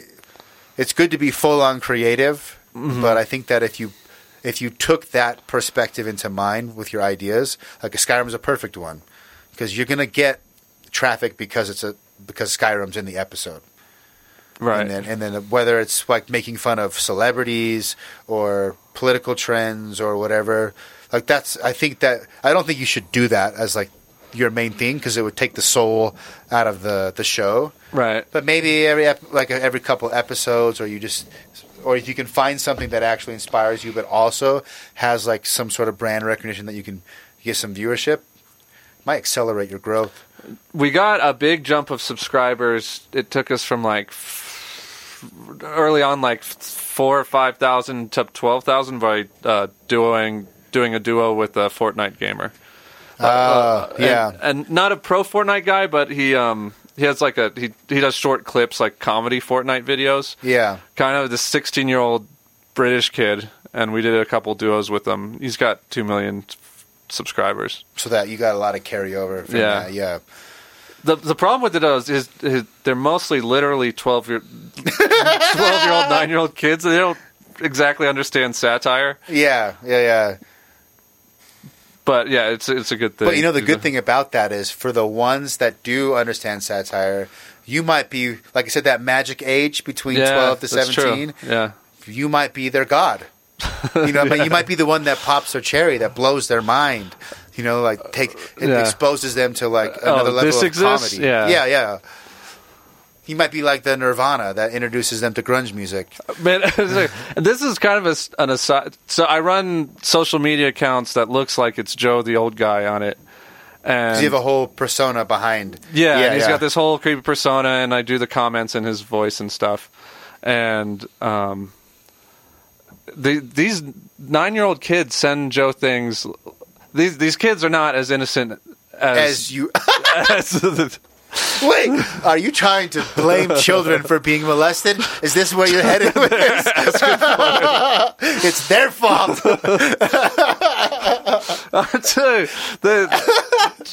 People ask Joe, when can I come to your boat? I want to sleep over. And they're not serious, but they want to entrap this old guy. So they get the gig. Yeah. They get the joke, and they're playing into the joke. Yeah, and too much. Old man Joe, do you want feet? They don't say, but like, Joe, do you want feet pictures of me? From like a 9-year-old. Wow, that kind of creeps me out that they understand enough about sexual fetish. Yeah, and all that. There's a lot of nuance to understand. There's a lot of nuance. Or there's a lot of things creepy. That would kids. also, if you could find a way to work that into that's like a Chappelle level bit of like controversy. I'm gonna try to blame children for being molested. Yeah, like that's the concept. Like, you know what I mean? You could do it. I think there's a way you could do it where you could take people along and it would end up working out. Because, I mean, if you really think about, like, the same thing with Tony Hinchcliffe, like, his whole premise was, I'm defending Kevin Spacey for molesting boys. Yeah. And he did it in a way where you were laughing, and it was like... My favorite bits make, like, 60% of the audience laugh, 20% of the audience hate you, and, like, 20% don't even get it. Yeah. I think that's the best joke. But you have the mass appeal. Most people get it, and then they appreciate it for how funny it's. Like, I loved on the new Chappelle special when he was talking about abortion. And the punchline was something along the lines of, if you haven't seen it, I'm going to ruin it. But it's like, if you can abort the baby, if you have the right to abort the baby, then I have the right to abandon it. And it's like, that actually is a fair point. And he's defending a band, like, and it works. Uh-huh. But it's also like, it shouldn't work. But I think you could do that. It'd be a little tricky, but I think the concept of blaming kids. I think the concept of 2020 children aren't as innocent as they were in 1940. Yeah, and like they might be. Because there's that whole controversy about like, especially in back to Mormonism, like what's it? Not is it chastity, but what do they say? Modesty. The term is modesty, and like women, like placing the blame on women for dressing, like, and attracting rapists and attracting creepy dudes. There's all that, like, sort of, you can mirror all that controversy, but just swap out. Like, we're laughing because we know it could be funny. Like, neither one of us really think a child should be blamed for being molested. But it's also true, like you said, I can see a 9-year-old in 2020, a 10-year-old is going to be different. Like our mutual friend Sam was saying, like, he's surprised that like super young girls, he was on Tinder, he's our age, but like in their early 20s, how dirty and immediately and how quickly and like the way they say things. And he's like, this is different than when I was in college. It's like a totally different ball game. Yeah. I mean, I'm sure you can attest to that too. Like, and that's going to translate to kids. Yeah. No doubt. These kids, they live inside Instagram chatting all day. All day, yeah. The way that we did AIM, like get home and just chat all day, they have that going in Instagram, and they add Joe to these groups. And so he can see these groups. Yeah. So, and then as soon as they start, sometimes I'll jump in and just... like fuck around and play. Yeah, fuck around. And usually there's someone like, what are you even doing here, creep? They know that power that they have. Yeah. They're aware of much, like you said, more nuance than you would give a typical 10-year-old to be aware of. Like, I can get this adult. Like, it's like that South Park episode where they get all the parents out of town by saying they got molested. I haven't seen that one, but that's a great premise. Yeah. Like they know that there's... I think in the episode they didn't even know what that meant. It's a magic word. Yeah, say they got molested. That kind of creeps me out. Like, I have 2 little kids. Like, my thought is, if it's possible, I might be like that dick Amish parent. It's not even for religious reasons. I'm not going to put it because of God or the prophet or you're a sin. Just, I'm not going to let him do the social media thing. Oh, yeah, it's not healthy. It's like, especially girls. Yeah. It's like, I'm terrified. Like, I think life was already hard for a girl. And I'm much more apologetic to sort of women's right things now that I have 2 daughters, and I'm like really starting to think about like the shit they're gonna have to put up with.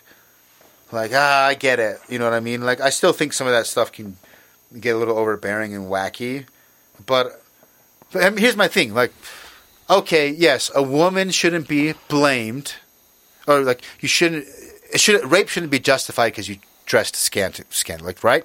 It's not a free pass, like, I have big tits and a big ass, and I'm showing off. That means come grab me and just do whatever you want. You're drunk. Come molest me. No, it doesn't. It's not justified. But I also tell my kid, don't fuck it. Like, it's not justified, but it's still going to happen because there's going to be an asshole out there that does think that. It's like you shouldn't have to lock your door on your cars. Ideally, like, there shouldn't be people that still shit at your car. But there are assholes that will steal shit out of your car. So you can make a statement and say, well, I'm not going to lock my car doors because fuck those people. They shouldn't be assholes and they shouldn't steal shit. That's great, but shit's going to get stolen out of your car. Right? And so I would tell my daughter, like, you can do whatever you want, but just know the amount of unwanted attention you're going to get is going to be directly parallel to how you dress. It should. It sucks that it is that way. Yeah, but it is that way. And especially until a certain age, they really don't understand what that attention is. No, and young girls aren't. Yeah. Like, you probably saw, like, when a young girl gets hot, like 7th, 8th grade, like, she gets boobs and an ass and curves, and now she's getting attention from seniors. And, like, that's a setup for a ruined child. Right. That's a teenage pregnancy. That's a stripper. That's a bad, because like they're not ready for it. They're not ready for that attention. They don't know what it means. They base their like value out of they're not ready for it. And I think, man, that whole social media, like girls chatting on like that, say that like my little sister-in-law, what'd you call it? My wife's little sister. Was that what you call it? Sister-in-law? Yeah. Sister, we were at Christmas. She's 18, and like you said, the amount of messages she sent on Snapchat in like the 15 minutes that I just observed her being on Snapchat was like 40 or 50. Multiple groups, different groups. And I'm like, then I think about, I saw her on her phone all the time. Like, she's literally chatting like 20, 30 people all day at the same time, hanging out with the family. Yeah. And that's how she goes all day, every day. That kind of attention and power and social credit is not... I've thought of it like... If you're born like a trust fund kid, there's a chance you could turn out a well-rounded person, but probably not. Probably not, yeah. And I think most, like, notably gorgeous girls, they can turn out a well-rounded person, but they're probably not. That's a tough thing to grow up with. Yeah, I think you're 100% right, and I bet the percentage of gorgeous girls that get fucked up is now higher because of social media. Absolutely. If you were a gorgeous girl in the 80s, you would get a little bit of, like unjustified attention. It would kind of fuck your radar up, kind of like mess your sensibilities up a little bit. But now, if you have the right ass, there will be 4 million people, and you'll be making millions of dollars for taking ass pics. Like Rogan has a whole bit about that, but like it's true. Sometimes I look at it and like there's so many of them. And because and then they have those like OnlyFans, like where you can get like the pay money to get like the racier videos. And on Reddit, I'll read like what a lot of people will say about these girls is like they're fucking crazy. They're hot, I believe but they're it, yeah. like just even when because I've never paid for an OnlyFans, one, because you can find that shit for free. Two, I'm just paying for porn it's like I don't know. Doesn't compute for me. I would never do it. But I would you'll read on forums or Reddit people talking about like, oh, I'm an OnlyFan for this girl, or like I'm part of this like behind some paywall, and so is crazy. And I've seen that same pattern with like a ton of different girls. Right. Yeah. You don't have a kid yet? Oh boy. No, 2 girls. I'm done. No, 2 kids is plenty, man. I was gonna ask what video game restrictions you would have put on them. If your girls got super into games, what would you? I would. I am a little careful. Like I'm pretty lax. I was pretty lax until because I thought my kids. I was underestimating how much my kids follow. Especially they're only 3 and 4. Okay. Right.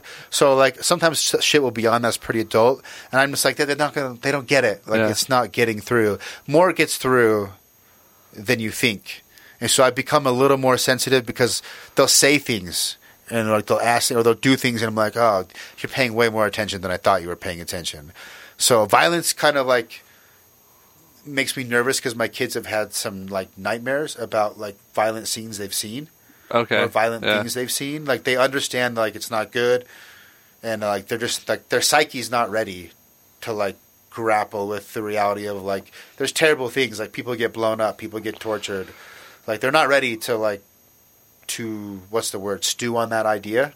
What about even if it's a healthy, even if they're playing Mario and you're restricting time? Yeah, I do worry about screen time affecting their ability to focus. Yeah, because look, like the running gag with ADD is like everybody has ADD, And it's a real thing, but it's also, for a lot of people, not a real thing.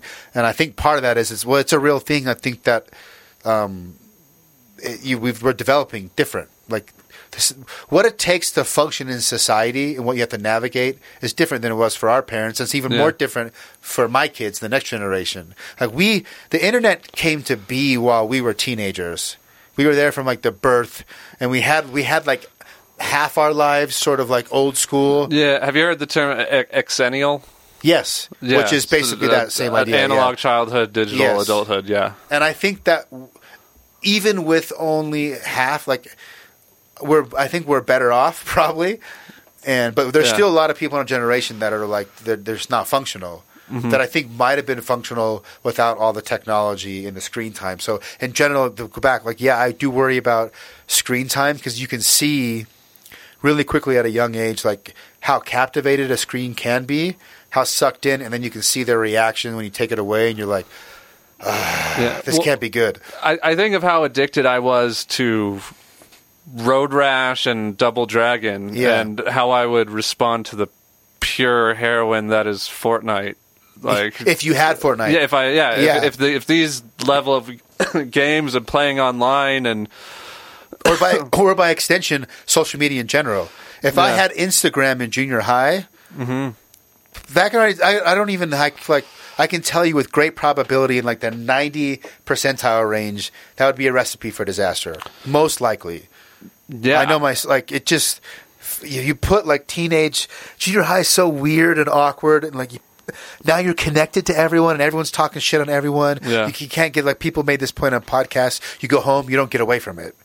It's like school stays with you all day. And I think for women it's even harder, because look, sex has value in the marketplace of society. It actually has a lot of value. People say but I mean, you can get money for sex. You can make money for sex appeal. A lot of money. And I think, but it's not the only value that a female or a man. Sex appeal works for men. It's not quite the same. I guess bodybuilders can make a shit ton of money. But I don't think there's any dudes out there. Like, there's one girl, I read she has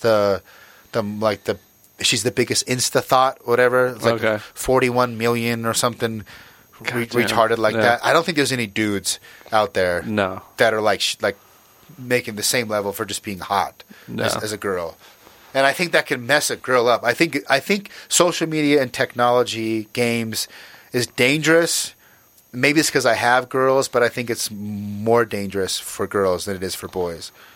For getting just completely, like, your wires crossed wrong, developing the wrong way. I think girls got to be a little bit more precarious about navigating that than a dude. But the dude, though, I mean, it's bad for both, really.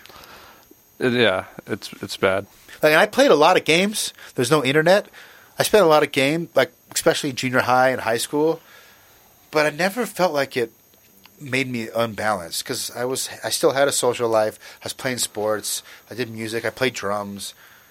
You know, you have a lot of free time as a kid. Like, you can have like 4 hobbies that you spend a lot of time on, because it's like school and that's it. Right. That's it. As an adult, that's the way there's never be I don't know. I'd be interested to see, like, what's, like, the next generation ends.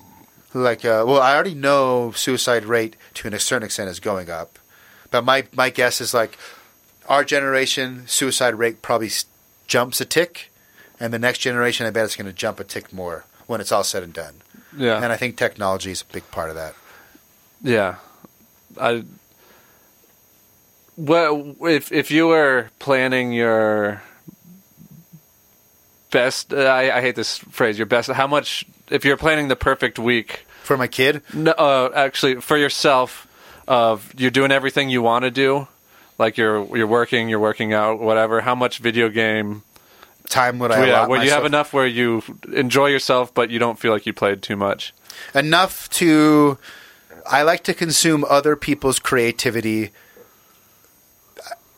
One, as it's enjoyable, but I think the value is you consume creativity to power your own creativity. Yeah.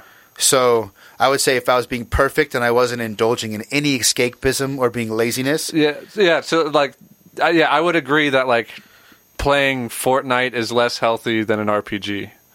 Probably, yes. It's because you're not It's like pure exercising crack. imagination. There's no there's no narrative. Yeah. So I think the way I justify games is like either the podcast is creative, the music making is creative.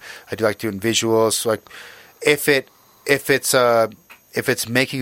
feeding my creativity, just enough to do that and no more would be like the perfect. So if I had to guess, because I spend a lot of my day jobs in front of a screen too, and that's a problem. And I've had to model my life around making up for the fact that I sit in a chair and look at a screen for 6 to 8 hours a day, no matter what. Right. Like that's happening, and it's going to keep happening for the foreseeable future.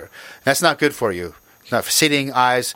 And so my morning workouts and my night work, it's all a lot of my exercise and other things I do is all built around trying to balance out the fact that I'm going to be sitting, and I don't want to like degrade into a terrible lifestyle where I can't, you know what I mean? My body hurts and I'm like bent over and my posture's fucked up and I can't see because I only look at one distance, you know. So I'll literally go for walks and like focus at the mountain, then at the trees, then at cars, and make sure that I'm getting eye time. And so I would treat, if I was being perfect about games, I would treat games the same way. What's the right amount where I get all the benefits? The using my brain, the creativity, fueling my own creativity, giving me ideas for music, following some, like listening to the story and thinking about the concepts. And then when you start going to that realm of where now I'm just like avoiding work, smoking weed and playing video games to avoid work, then like I would stop there. And that's a long way of saying I don't know what the time would be. It might actually depend on the week. Yeah, on your whatever, I mean? the rest of the context. Yeah, the context of the week. But I talk about video games way more than I play them. I played a little bit because of Christmas break, but I would say, well, one, I beat 2 games the whole year. Yeah. And I probably played, like, put more than an initial, like, hour to try it out, like 10 games. So that's like a little less than 1 game a month that I'm trying out, and I beat 1 game every 6 months. So if maybe I'm playing like that would work out to be like an hour and a half every week and a half, 2 weeks, something like that. But that doesn't count TV. I watched The Witcher. Right. I wasted time on TV. So that's a good question. The reality is I've always been this way. I go through blitzes and like feast and famine. And I don't know if this way of comedy. And instead of trying to like turn myself into a machine that's like, I do this much of this every day, I try to ride the wave. So it's like when I'm in music, like when the music's coming to me, like it'll obsess, and I will skip jujitsu, I will skip working out. It's like obsesses me, and I'll spend like 3 weeks and I'll crank out like 10 songs. And then I won't feel like making music. And then like I'll watch movies, and that will like recharge and build up. And now if I wanted to be a pro musician, if I was still trying to do that, I would not recommend. Like you got to be all in. That's a hobbyist. But now that's what it is. It's a hobby, right? I make my money elsewhere. Right. So now it's like with my free time, I'm going to enjoy the creativity that I have. So it might be like I got really obsessed with jiu-jitsu like last year. Like the first year I did it, it was 5 to 6 days a week, like 3 to 2 hours, 2.5 hours. By the time and like that's it. I did very little music. But then like I'm still doing that 3 to 4 days a week. But then I have the spurt with music. Then I'll have a spurt where a game will catch me. Then it'll be a TV show.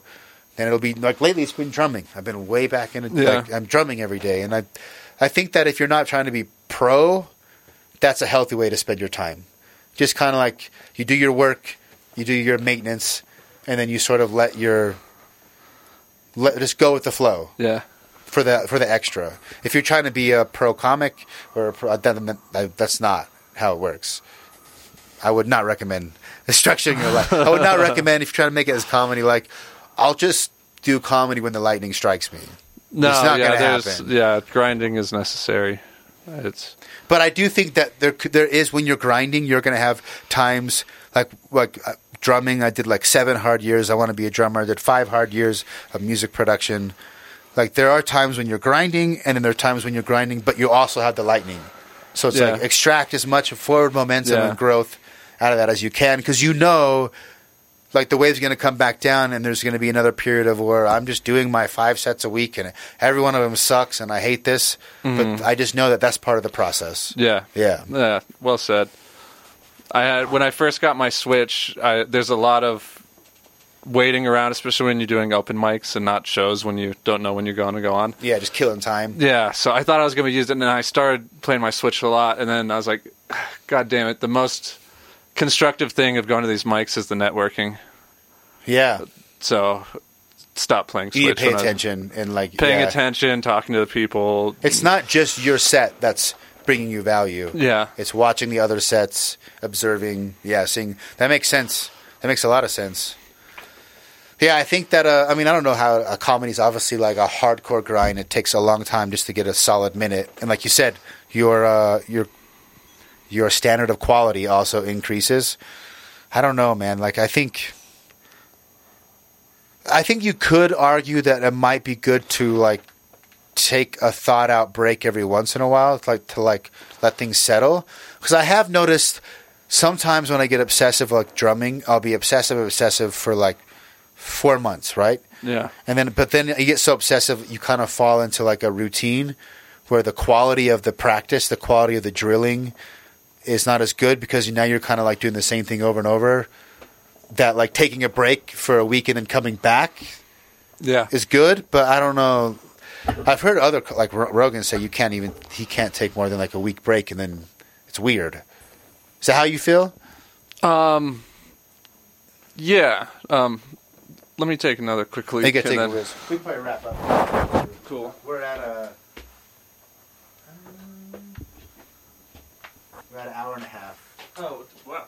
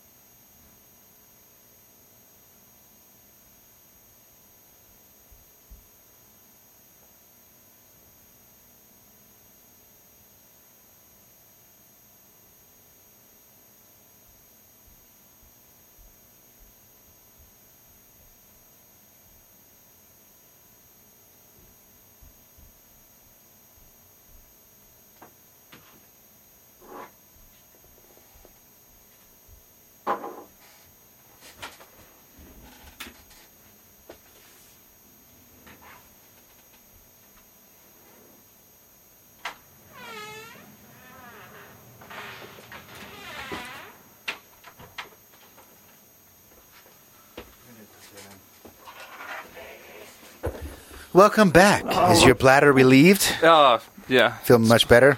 We were saying... I pooped. I was actually thinking the whole time, remember what we were talking about so you can pick it up.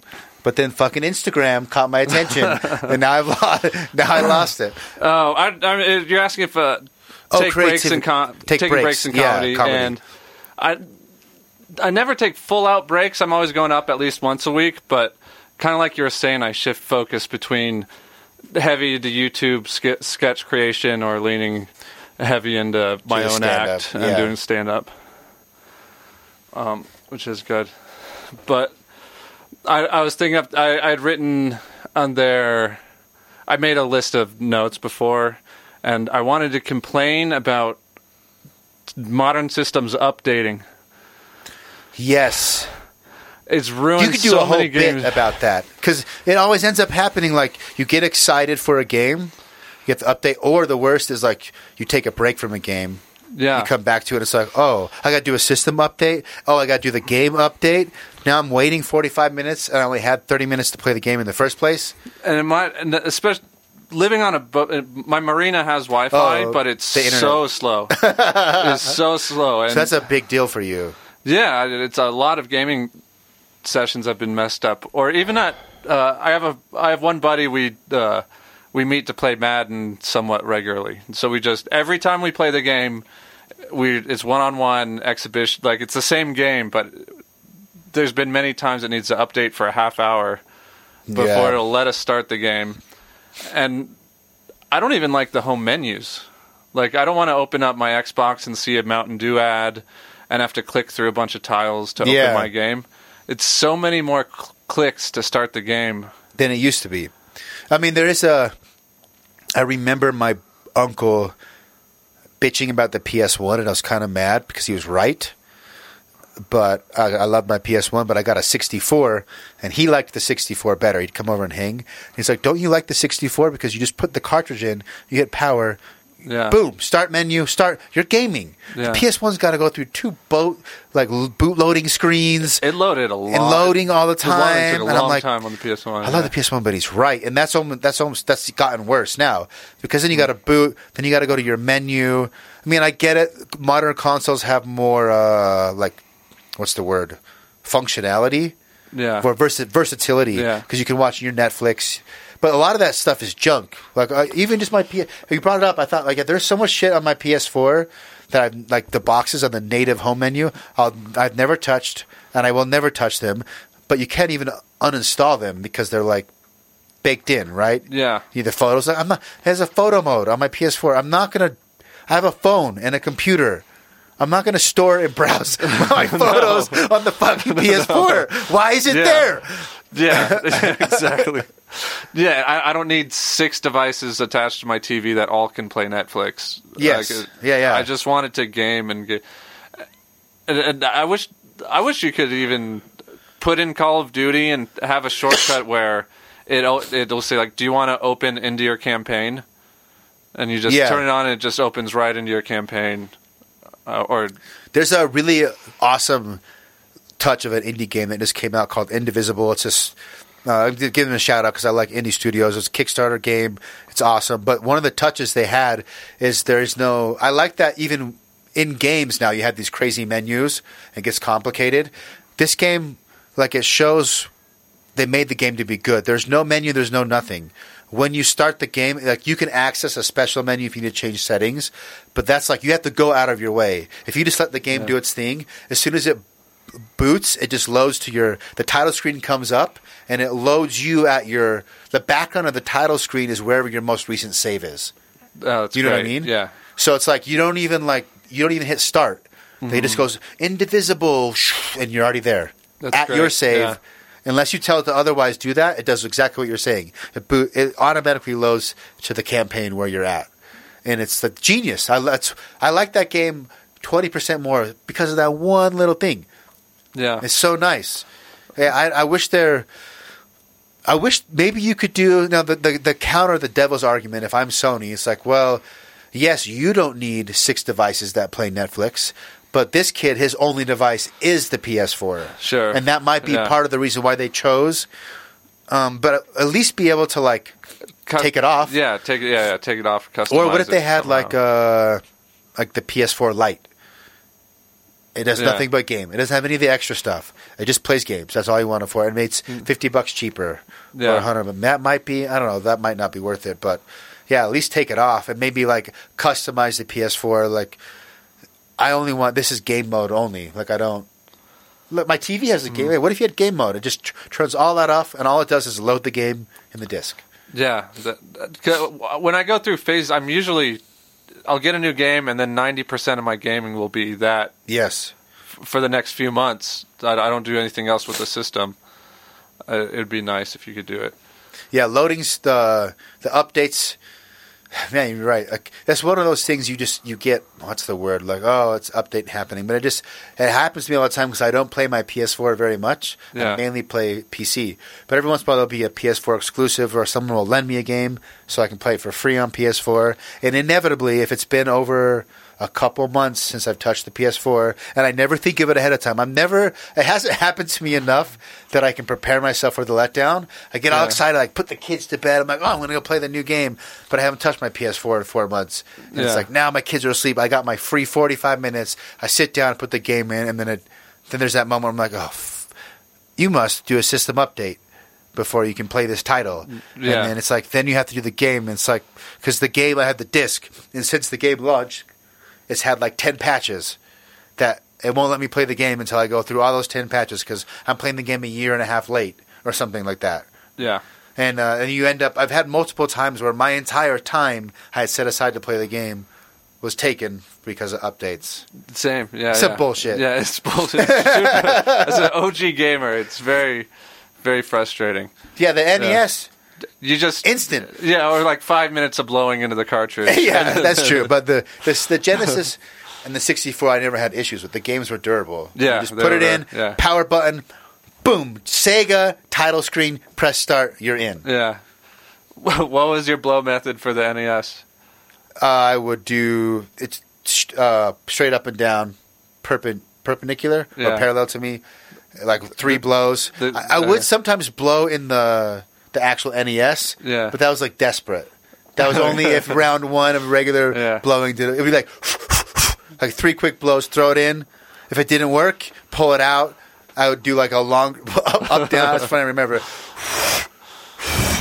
Like really all the way up and down, throw it in. That didn't work. Then it was pick the NES up, blow in the actual case, and sometimes it wouldn't work. The game would die. I'd like to see that set like a pie eating contest of a bunch of people with a bunch of Nintendos. And just passing out. Trying who can get them all started first. Yeah. I did shirt over the game. Oh, because that's like a little screen or something. That's probably smarter because you might blow more dust into the game. I guess. I don't know. Did you ever notice a higher success rate with your method? It felt like, and then I know this didn't work, but I would rub that little indentation on the little thing sticking out. Yeah. Yeah, and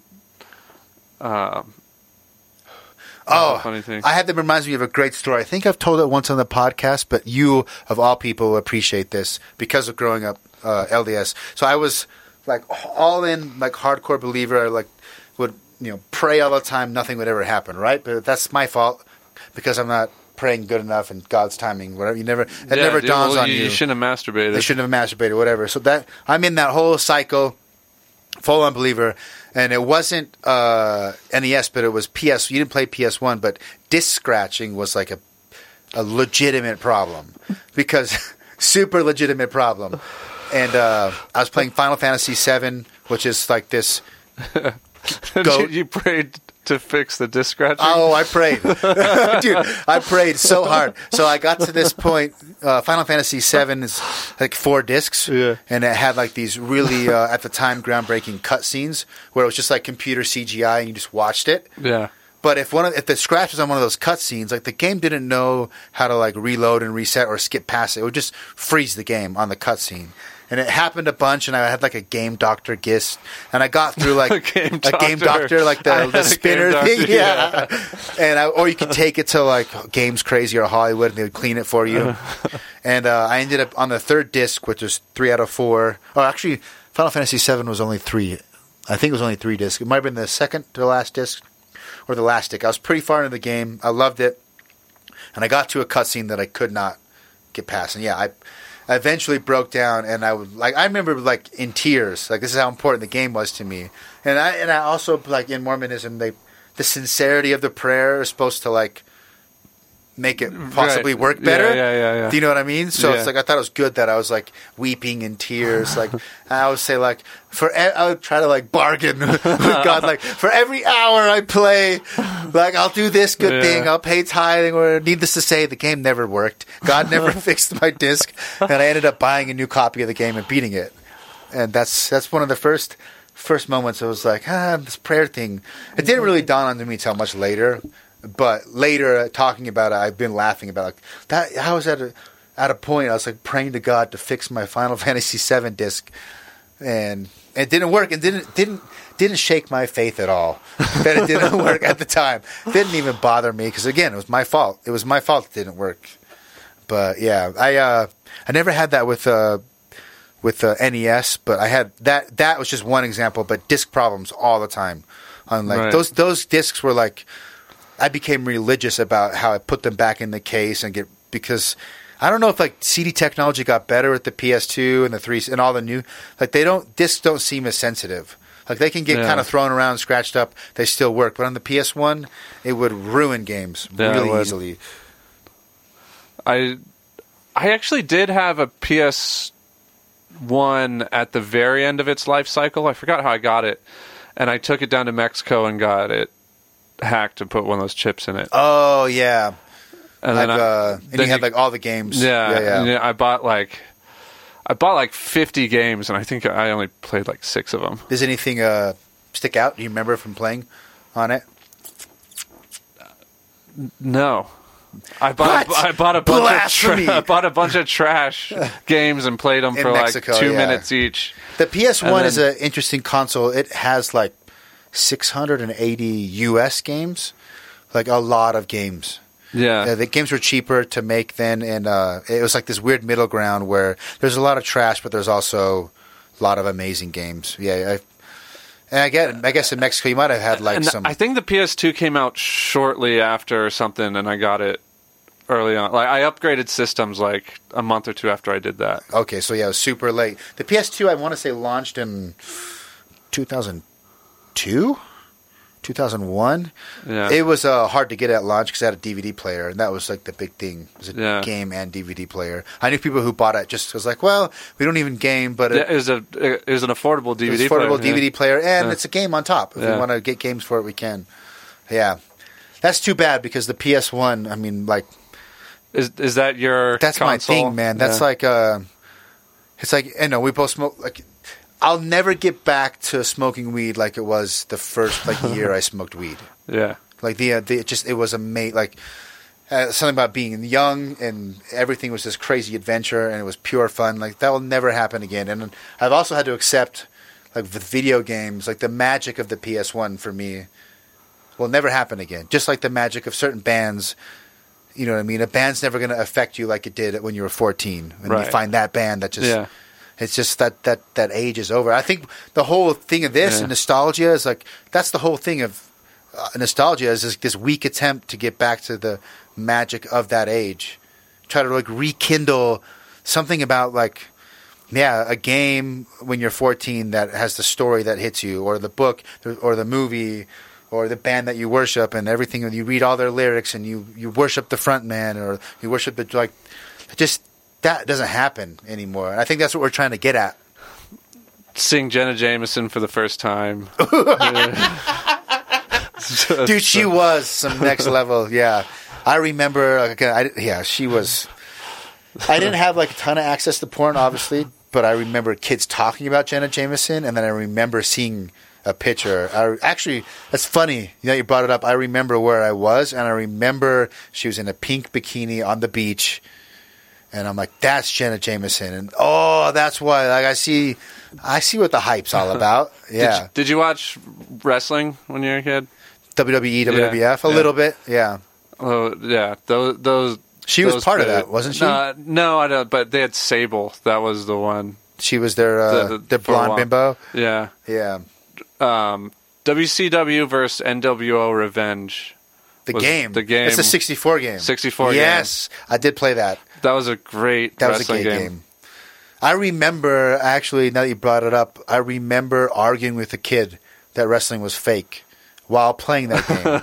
Yeah. And he thought it was real, and I thought it was fake, and we were getting heated. But the game was fun, nonetheless. It was the first gameplay that I played that played like, or it was the first wrestling game I remember playing that played like a sports game where the gameplay was good, like the punching and going in for grabs and stuff is good for competitive playing. I wrote up a big long. I wrote up a thing on IGN to how to do different variations of one of the guys' moves. You wrote like a FAQ, or like moves listing on their forum board. Yeah, you went all out. I was like super. Like I took my time and then like tried to make it good. I think that was the first thing I ever wrote on the internet. But that game was. That makes me remember GameFAQs. Like I remember I played a lot of RPGs, and I would read essentially the same thing. Like they were user made like walkthroughs, tutorials, and then you go on GameFAQs.com and they'd be like, this one has 4,000 reviews, all 5-star, and the people would put in. I mean, now that I'm a little bit older, and I understand what it would take to actually like write something like that for some of those games, probably people put in hundreds and hundreds of hours to create those. I mean, how long did it take you to write one move list for like one dude on a wrestling game? Hours for sure. Yeah, hours for sure. I got a good question. What is the thing you looked up how to do in a game on the internet that you most regret? Does that make sense? Like looking up a puzzle. Dark Souls, Ornstein and Smough. It's like this duo. Dark Souls known for being really difficult. Yeah. And kind of like, what's the word? Masochistic. Like, yeah. Indulging in that. Like, I hate this, but I love it. But I hate it. But it feels really good when I finally, because I went through so much pain to get here.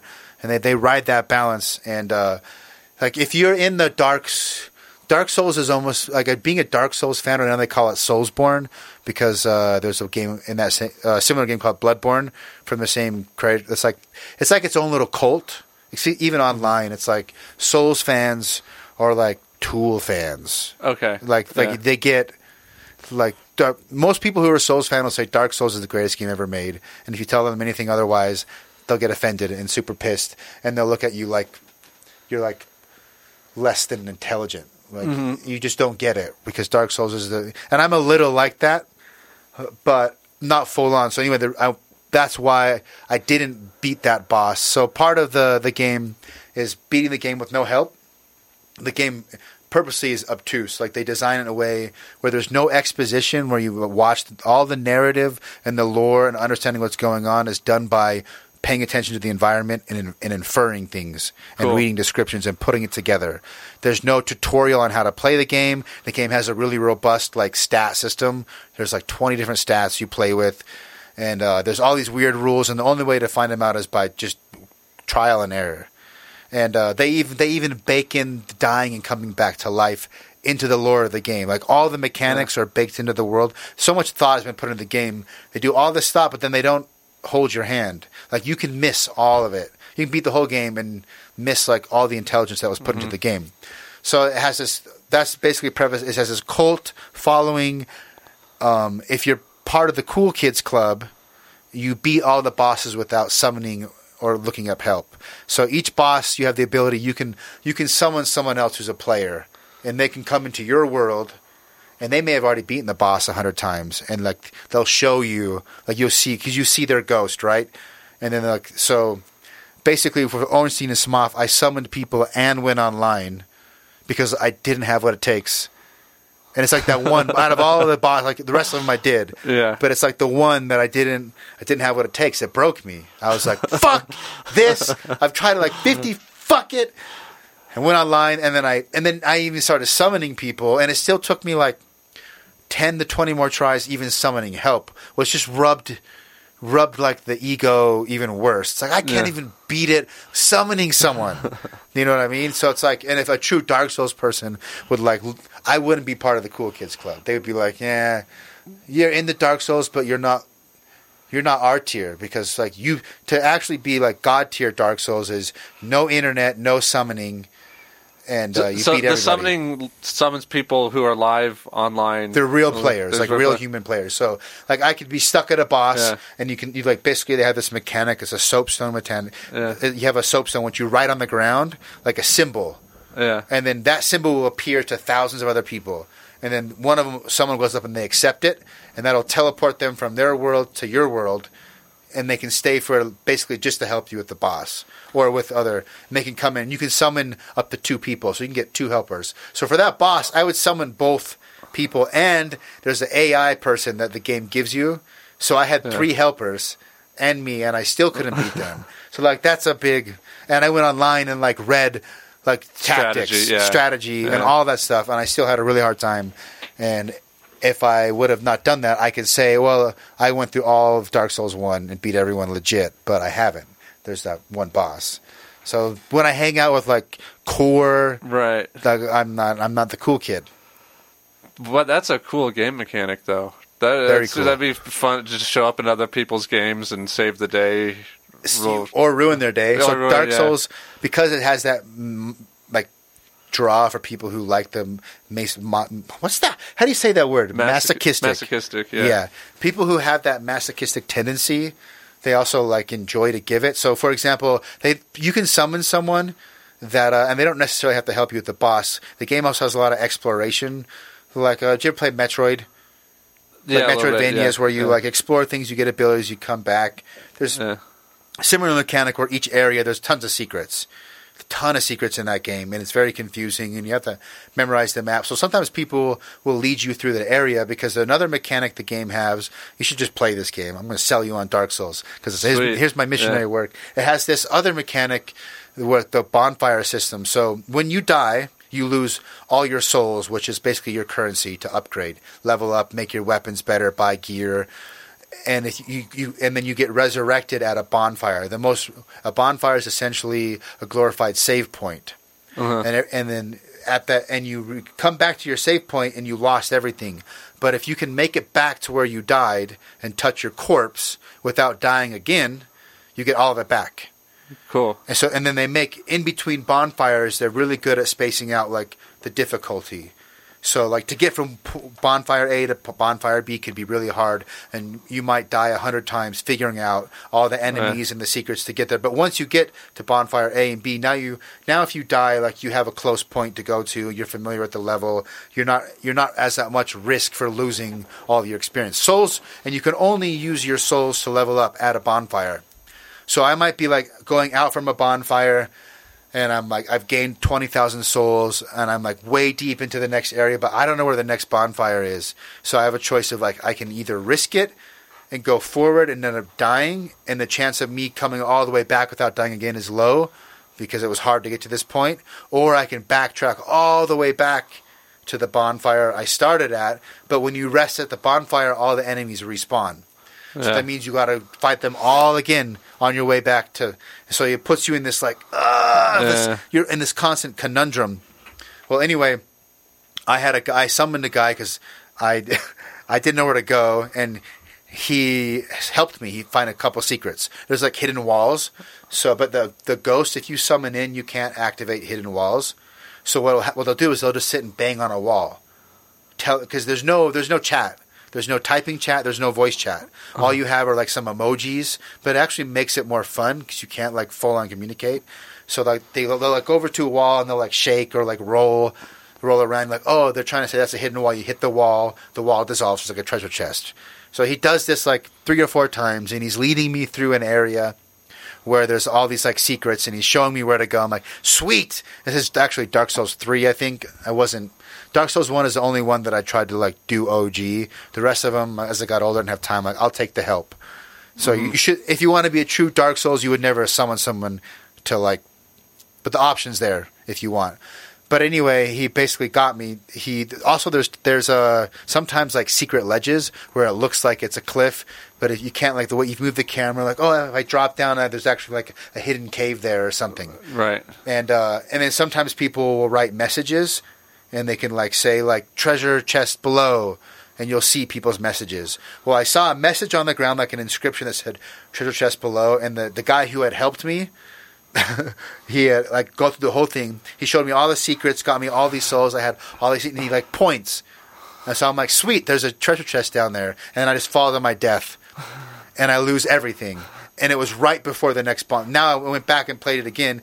He took me all the way to like where the checkpoint was, and then told me to jump off a cliff. I gained his trust, and I did it. And I just jump off the cliff. I lose all the souls, but he still helped me, right? Because he. It's just like that's how the community of the game is. Like they'll help people that also fuck with you, and there's also a mechanic where you can invade somebody. So you can do a white soapstone, which is like, hey, I need help. Come into my world and help me, and you can accept it. You can also do an invade where you write a red soapstone, and it will pick a random player on the server, and you invade them, and your job is to kill them, to find them and kill them. They're already fighting enemies and like trying to figure the game out. But there's like certain covenants, like basically they reward you for both. If you help someone if you help them beat bosses, you get like certain tokens, and there's one certain vendor that will take those tokens, and you can get certain gear that you can only get by helping people. Then there's also like gear sets that you can only get by invading people. So also what will happen is you're like 20,000 souls. I don't know where the next bonfire is. I have no more healing potions. Like, do I go all the way back and reset, or do I try? I think there's a bonfire, and then there'll be a little message. Tim Spencer 6969 XXX has invaded. Fuck! Because their job is to find you and kill you. That can happen anytime. That can happen at any time. Oh, that's great. So that's always there. Yeah. And then you're like, shit. And then you're like, I gotta hide. But you can hide from them. Like, they don't know where you're at. It'll spawn them sort of in the area you're at, but they have to come find you. So then there's been times where like I've literally like Holocaust survived, like the Nazis. Like I have nothing left. It's like, but if you hide from him long enough, his session will time out and it will take him back. And where I've like didn't want to lose my souls, wasn't confident enough, and the game takes this whole different turn where now it's like a stealth game, and I'm like trying to like, okay, because you can see him in the distance, like I'm gonna hide here. I know he's gonna check over here. This is a common area, and where I've hid, it's like it's an amazing game. The problem is now it's older, so maybe the community won't be as like robust. Oh, right. Like if there's no one online playing, there's been times like if I'm playing at a weird time, I want to summon someone and it'll just sit there forever because there's just like nobody there. And it also has a level matching system, so there might be 100 people playing, but if they're all 50 levels above you, it won't let them go into your game. Right. So that would be the downside if you play it now. But it is Dark Souls Remastered is on Switch. Really? Yes, it's the original game remastered for Switch. I would recommend it. Like if any of that intrigues you a little bit, I think it's worth getting on Switch. Yeah, that'll be the next game I buy. And you can do the loading and going into people's games. Yeah, and stuff all too. the multiplayer stuff, and it maybe because it's semi-recent on Switch, like the community's like I know a kid I train with who's bought Dark Souls on PS3, PS4, PC, and he bought it again for Switch. He loves it, and he plays it on Switch all the time. So there's definitely people playing it. Yeah, you should get Dark Souls. And that, if you ever like hang out with like in the comedy crew, like run across someone who's another Dark Souls fan, and if you played, you two will become friends immediately. Because it's such like the game is so hard, it makes nothing's forgettable. Like someone can say, man, I had a really hard time on that third ledge in Blighttown. Yeah. I'll be like, I know exactly what you're talking about because I've also memorized the whole game. Because it's so hard, you become intimate like with the entire game. I've had a little bit of that experience talking with people about Cuphead. Cuphead? Yes.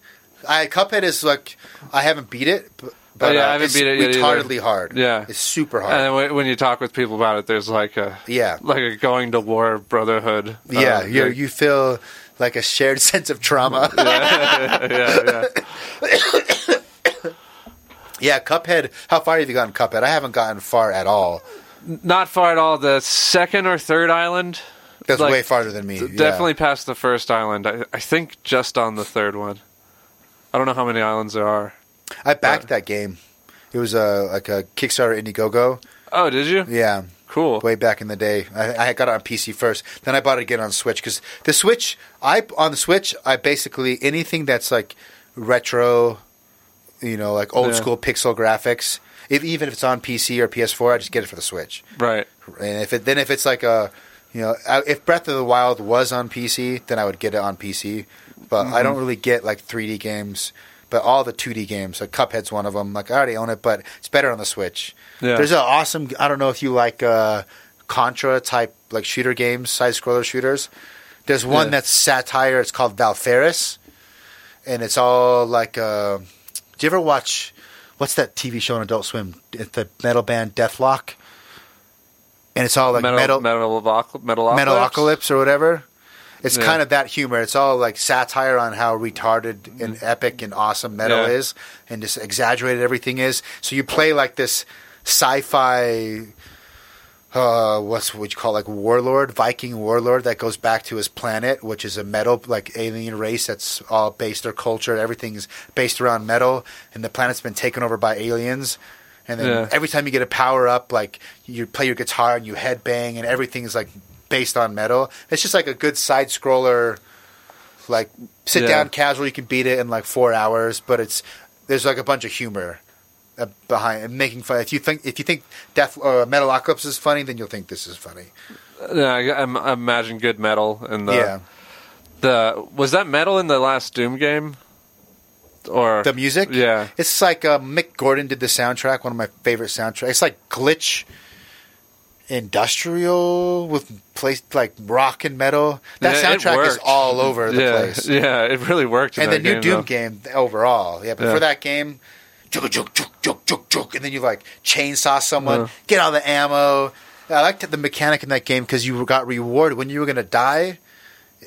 You didn't want to hunker and hide. You actually became more aggressive because then you get the health pickups by doing the melee kills. And so it made this weird mechanic where like when you were about to die, you had to put the pedal even harder. Right. You had to hit and then coupled with that soundtrack, my heart would be pumping playing that game. It's awesome. Yeah, that was really well done. Did you play it on Switch? No, my buddy let me borrow his Xbox for a week or two, and I almost beat it enough to where when it came out on Switch, I didn't feel the need to buy it. Didn't feel like getting it. Yeah. There's if you want a shooter game on Switch, the other same company ID, same engine ID, Tech 5, is Wolfenstein. Wolfenstein has been ported to Switch. I don't know if the Switch port is amazing, but I played it on PC. It's a decent, kind of like if you want to, it's only single player. It's a campaign. So if you want to do like a Call of Duty type Nazi campaign shooter, that's good. Other than that, I only play like Switch, like indie games. No, you're not the Nintendo IPs? I don't own Mario Kart. I don't own Smash. I don't own. It's only like random indie games that I have on Switch. Interesting. I'm a sucker for, like I said, PS1. I like 2D games and I like pixel art. Like I don't get sick of it. Like you can feed me more Metroidvanias. Like that, you could give me that same type of game 100 times over. I don't think I'd get sick of it.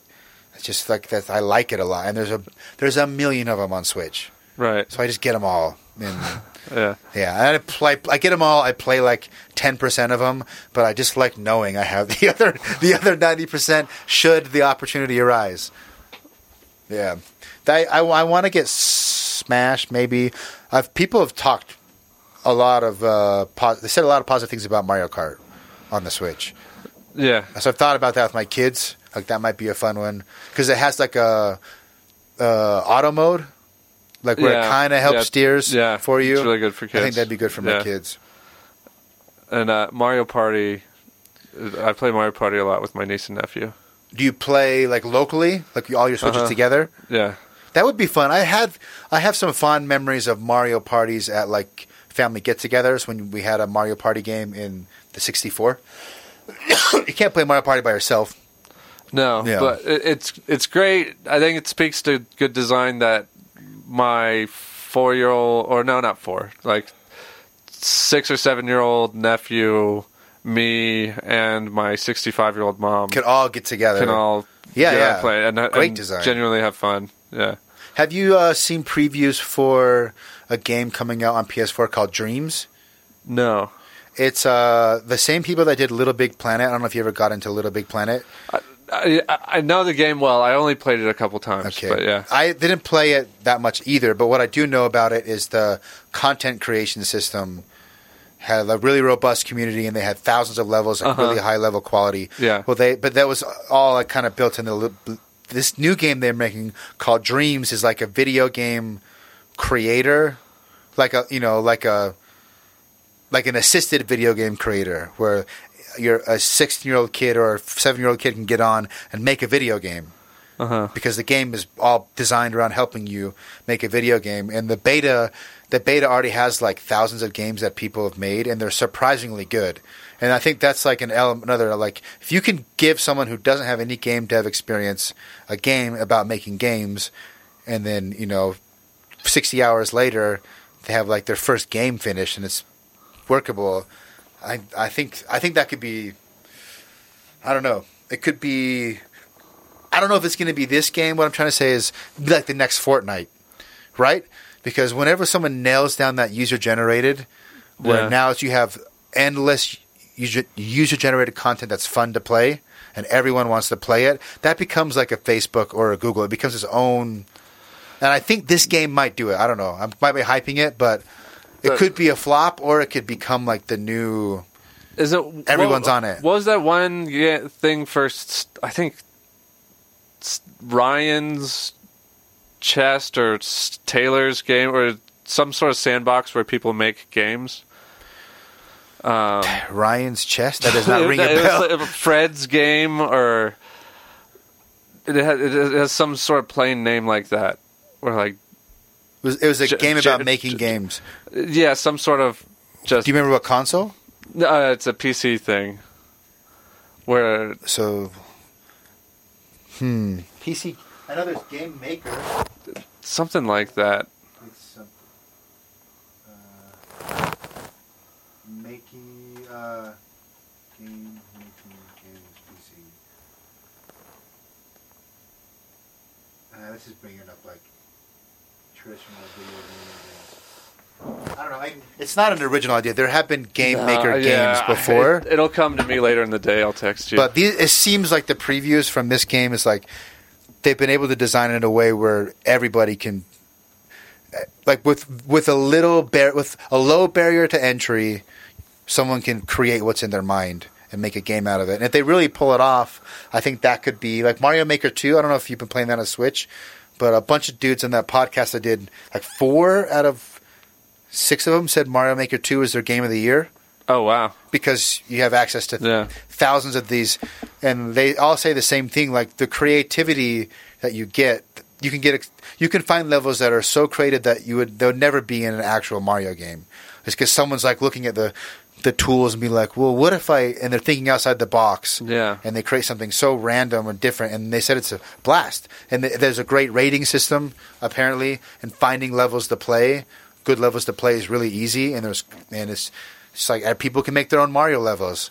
I think if you know that for games in general, that's like that might be the next Fortnite type thing. Anyway, I'm hyping it. This game Dreams is coming out, and they had the studio has the experience kind of doing it with Little Big Planet, and I know it was a critical success, and it was praised for its creation tools, and that might be it. So it's coming out like next month or 2 months on PS4. Sweet. Could be. Yeah. The hive mind is powerful. Yes. The hive mind is powerful. If you can tap into that in a way and then make money off it, like imagine if you had like everyone's on it, everyone's playing it, and now you're doing Netflix, like to have access to all of these millions of user-generated games. It's $2 a month, or something on top of buying the game. Like, it will happen. I think it may not be this. It may not be this particular iteration, but the idea of a user-generated video game market. Like where someone creates, like you're not paying for a game, you're paying for access to all of the user-generated games. I think that will. Someone's going to do it. Right. Yeah, I think so. It feels like almost making like a Squarespace for game engines. For game engines, yeah. Where you can, if you have a vision, you can put it together. Yeah, and it looks like there's the versatility from this. Trailer that I saw for the game is you have like there was 2D games to full on like 3D racing games, and all built apparently with this game engine on the PS4 using a controller. Cool. Like, think about like how limited that it would have to be, and you'd have to design it in a way where it's actually fun and intuitive to build the game. I don't know. They might have pulled it off. Like I've been playing this game called Planet Coaster. You design theme parks, and then you can like possess one of the people and actually go through your own theme park and ride the rides. And I spent probably like the first night I played it, I started at like it was a Friday night. I had time. I started at like 7:30. I put on a couple podcasts, and like 4:30 in the morning, I like looked at my clock. I'm like, oh, I've been gaming till 4:30, and all I did was work on building paths, just trying to like lay out a theme park. Like, and I think that when you get 1 million people getting into that, I think you get some of the best video games. Like, what am I trying to say? The lower the barrier to entry is for creativity, the better content you're going to get. You have to sift through a bunch of shit, but as long as there's good like filtering tools, and like Reddit voting systems, you're going to get better content than you'd ever get probably than the biggest budgets in the world. I guess bite-sized content. You're not going to get like a feature film. Right. But yeah, I don't know. I'm thinking about that real time and really high. There was a game besides Mario Maker 2. Damn it. What was it called? Spore? Was it Spore? I remember Spore. Yeah, I think it was Spore. I remember that huge hype with Spore before it came out. The same idea, like you start your own civilization from bacteria, and then kind of create. You can create anything. Allegedly, you could create. And then everyone just made dicks. Of course. Gorgeous walking dicks. Some with 2 legs, some with 8. Did you ever follow the No Man's Sky hype?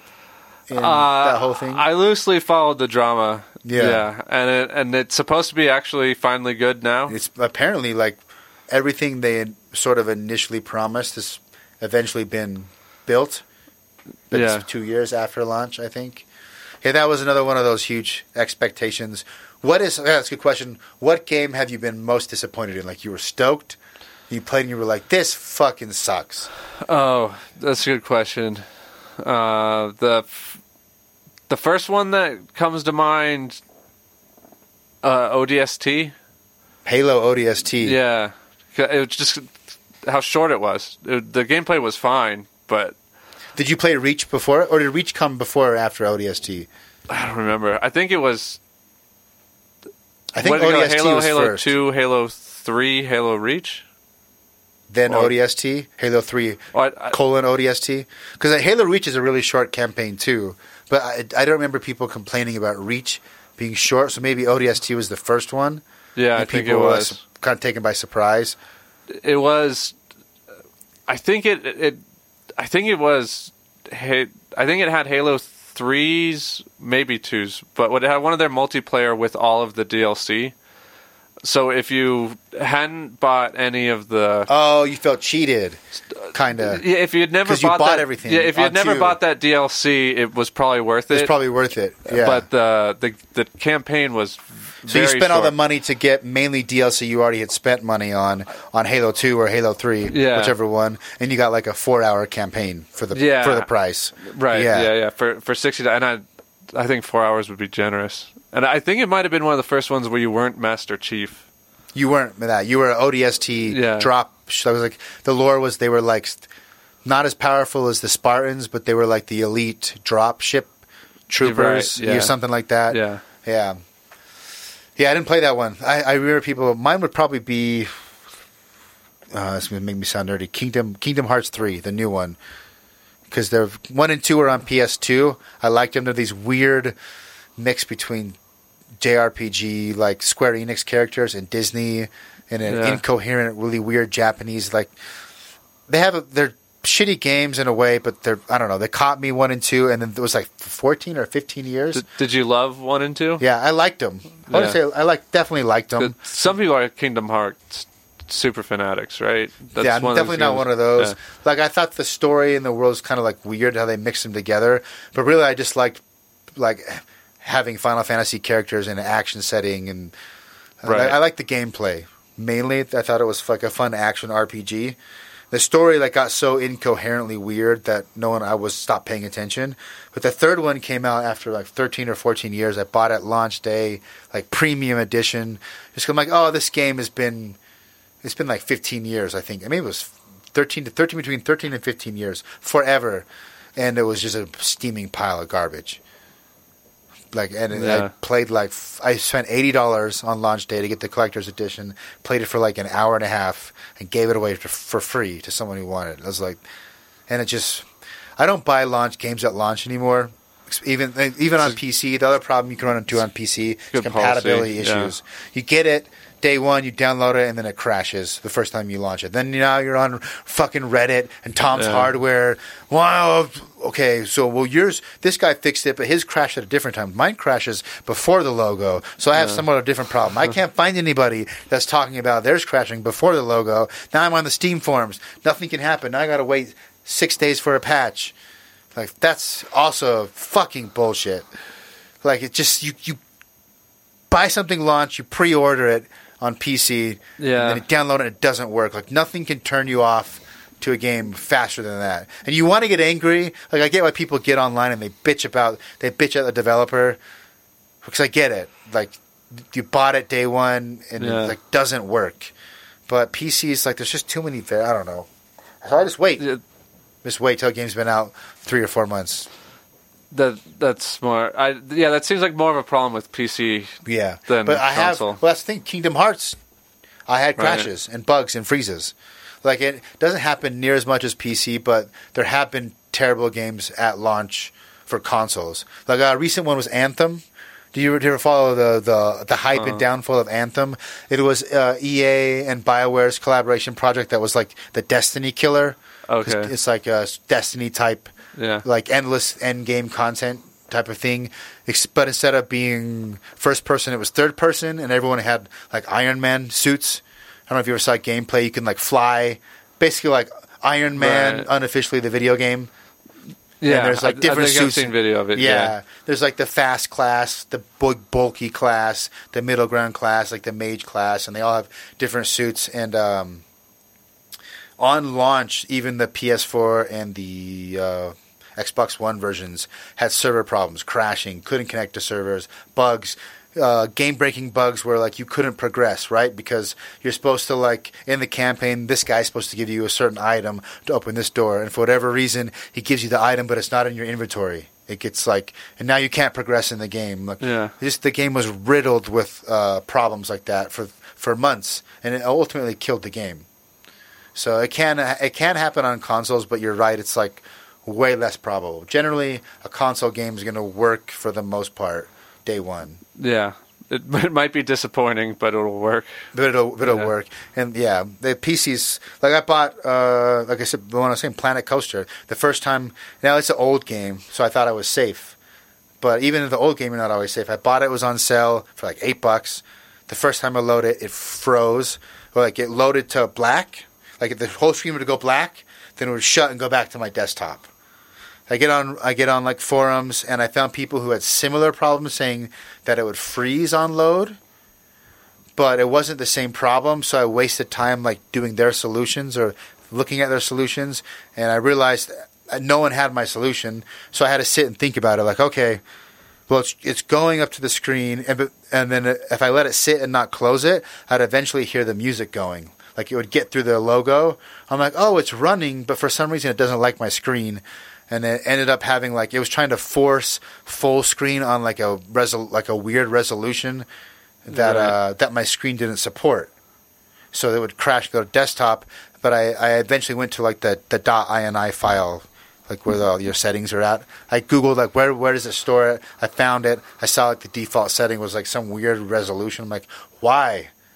And then I just changed it and it worked. But like you don't have to do that on consoles ever. Right. So that is one sucky thing about PC gaming. The other thing is you have thousands of games that'll be on sale for like $1 or $5. Anyway, well, it's been a super long time. Let's end. What do you think is your GOAT game? Like I know you said Braid was the most emotionally resonant, but what'd you say? Like the best, just overall best game you've played, worst game you've played, and let's just end there. I think the best Breath of the Wild. Breath of the Wild. Yeah. Just so charming. How many hours did you put in it? I think 40. It's a pretty solid amount. Yeah. And you beat it. And how much of the side extra stuff did you do? I just about everything. I didn't buy any of the DLC, but I played it a lot. Having the physics engine, whatever, is so good in that game. If you see a rock and want to roll it down a hill, it'll go down the hill pretty much in the way that you expect it to. If you think you can do it, you can generally do it. Yeah. And so just stone sessions of seeing like a group of Boko goblins and attacking them in a fun different way. ways. Yeah. A lot of time spent not doing what you're supposed quests. to do. Yeah. That's what a lot of people said about that game, and maybe that's what I missed.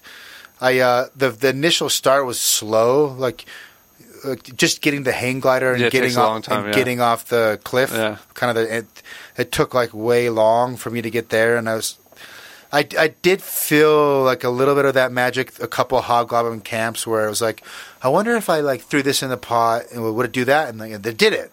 I forgot what it was, but it reacted. Oh, I spent a bunch of time like cooking because nothing explained about cooking. I was trying to make like something to keep me warm because I need to go into the winterlands, and like I wasted like hours doing it wrong.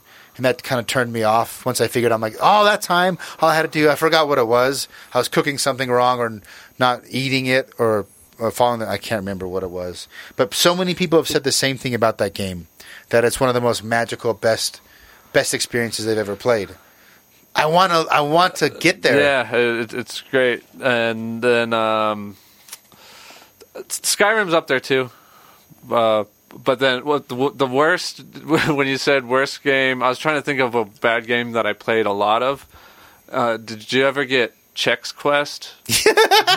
We've talked about yes. That seems like something you might have talked about on the podcast. Chex Quest, because it came in. It was basically like old school Doom reskinned with Chex. Yeah, and it came in it was like a couple levels that came with free with your cereal. Yeah, we talked about it because it came up in conversation. Did you ever get the Pizza Hut demo discs? Do you remember Pizza Hut? So it was like around the same time Chex Quest was there, and Pizza Hut would give out demo discs for like PS1. Okay. If you got it would just be like 5 games with 1 level or something. But yeah, Chex Quest. Yeah, that was I played it for like a little bit, but just threw it away because it was free. Sounds like you. I beat it all the way through, figured out every hidden passage. You platinumed it. Yeah. I never had any PC games hardly at all. It was one of the only PC games, and maybe I could sneak and play it during the day or something. Because I was only ever allowed to game on weekends. Not even Saturday you couldn't game? Or Saturday? Oh no, Friday and Saturday I could game. Where the days are, but I'm pretty sure I could sneak and play Chex Quest. I think you could only play on Friday and Saturday. Yeah. So Monday through Thursday, no games allowed. Right. Yeah. And then Sunday, probably a smart just move. Moses.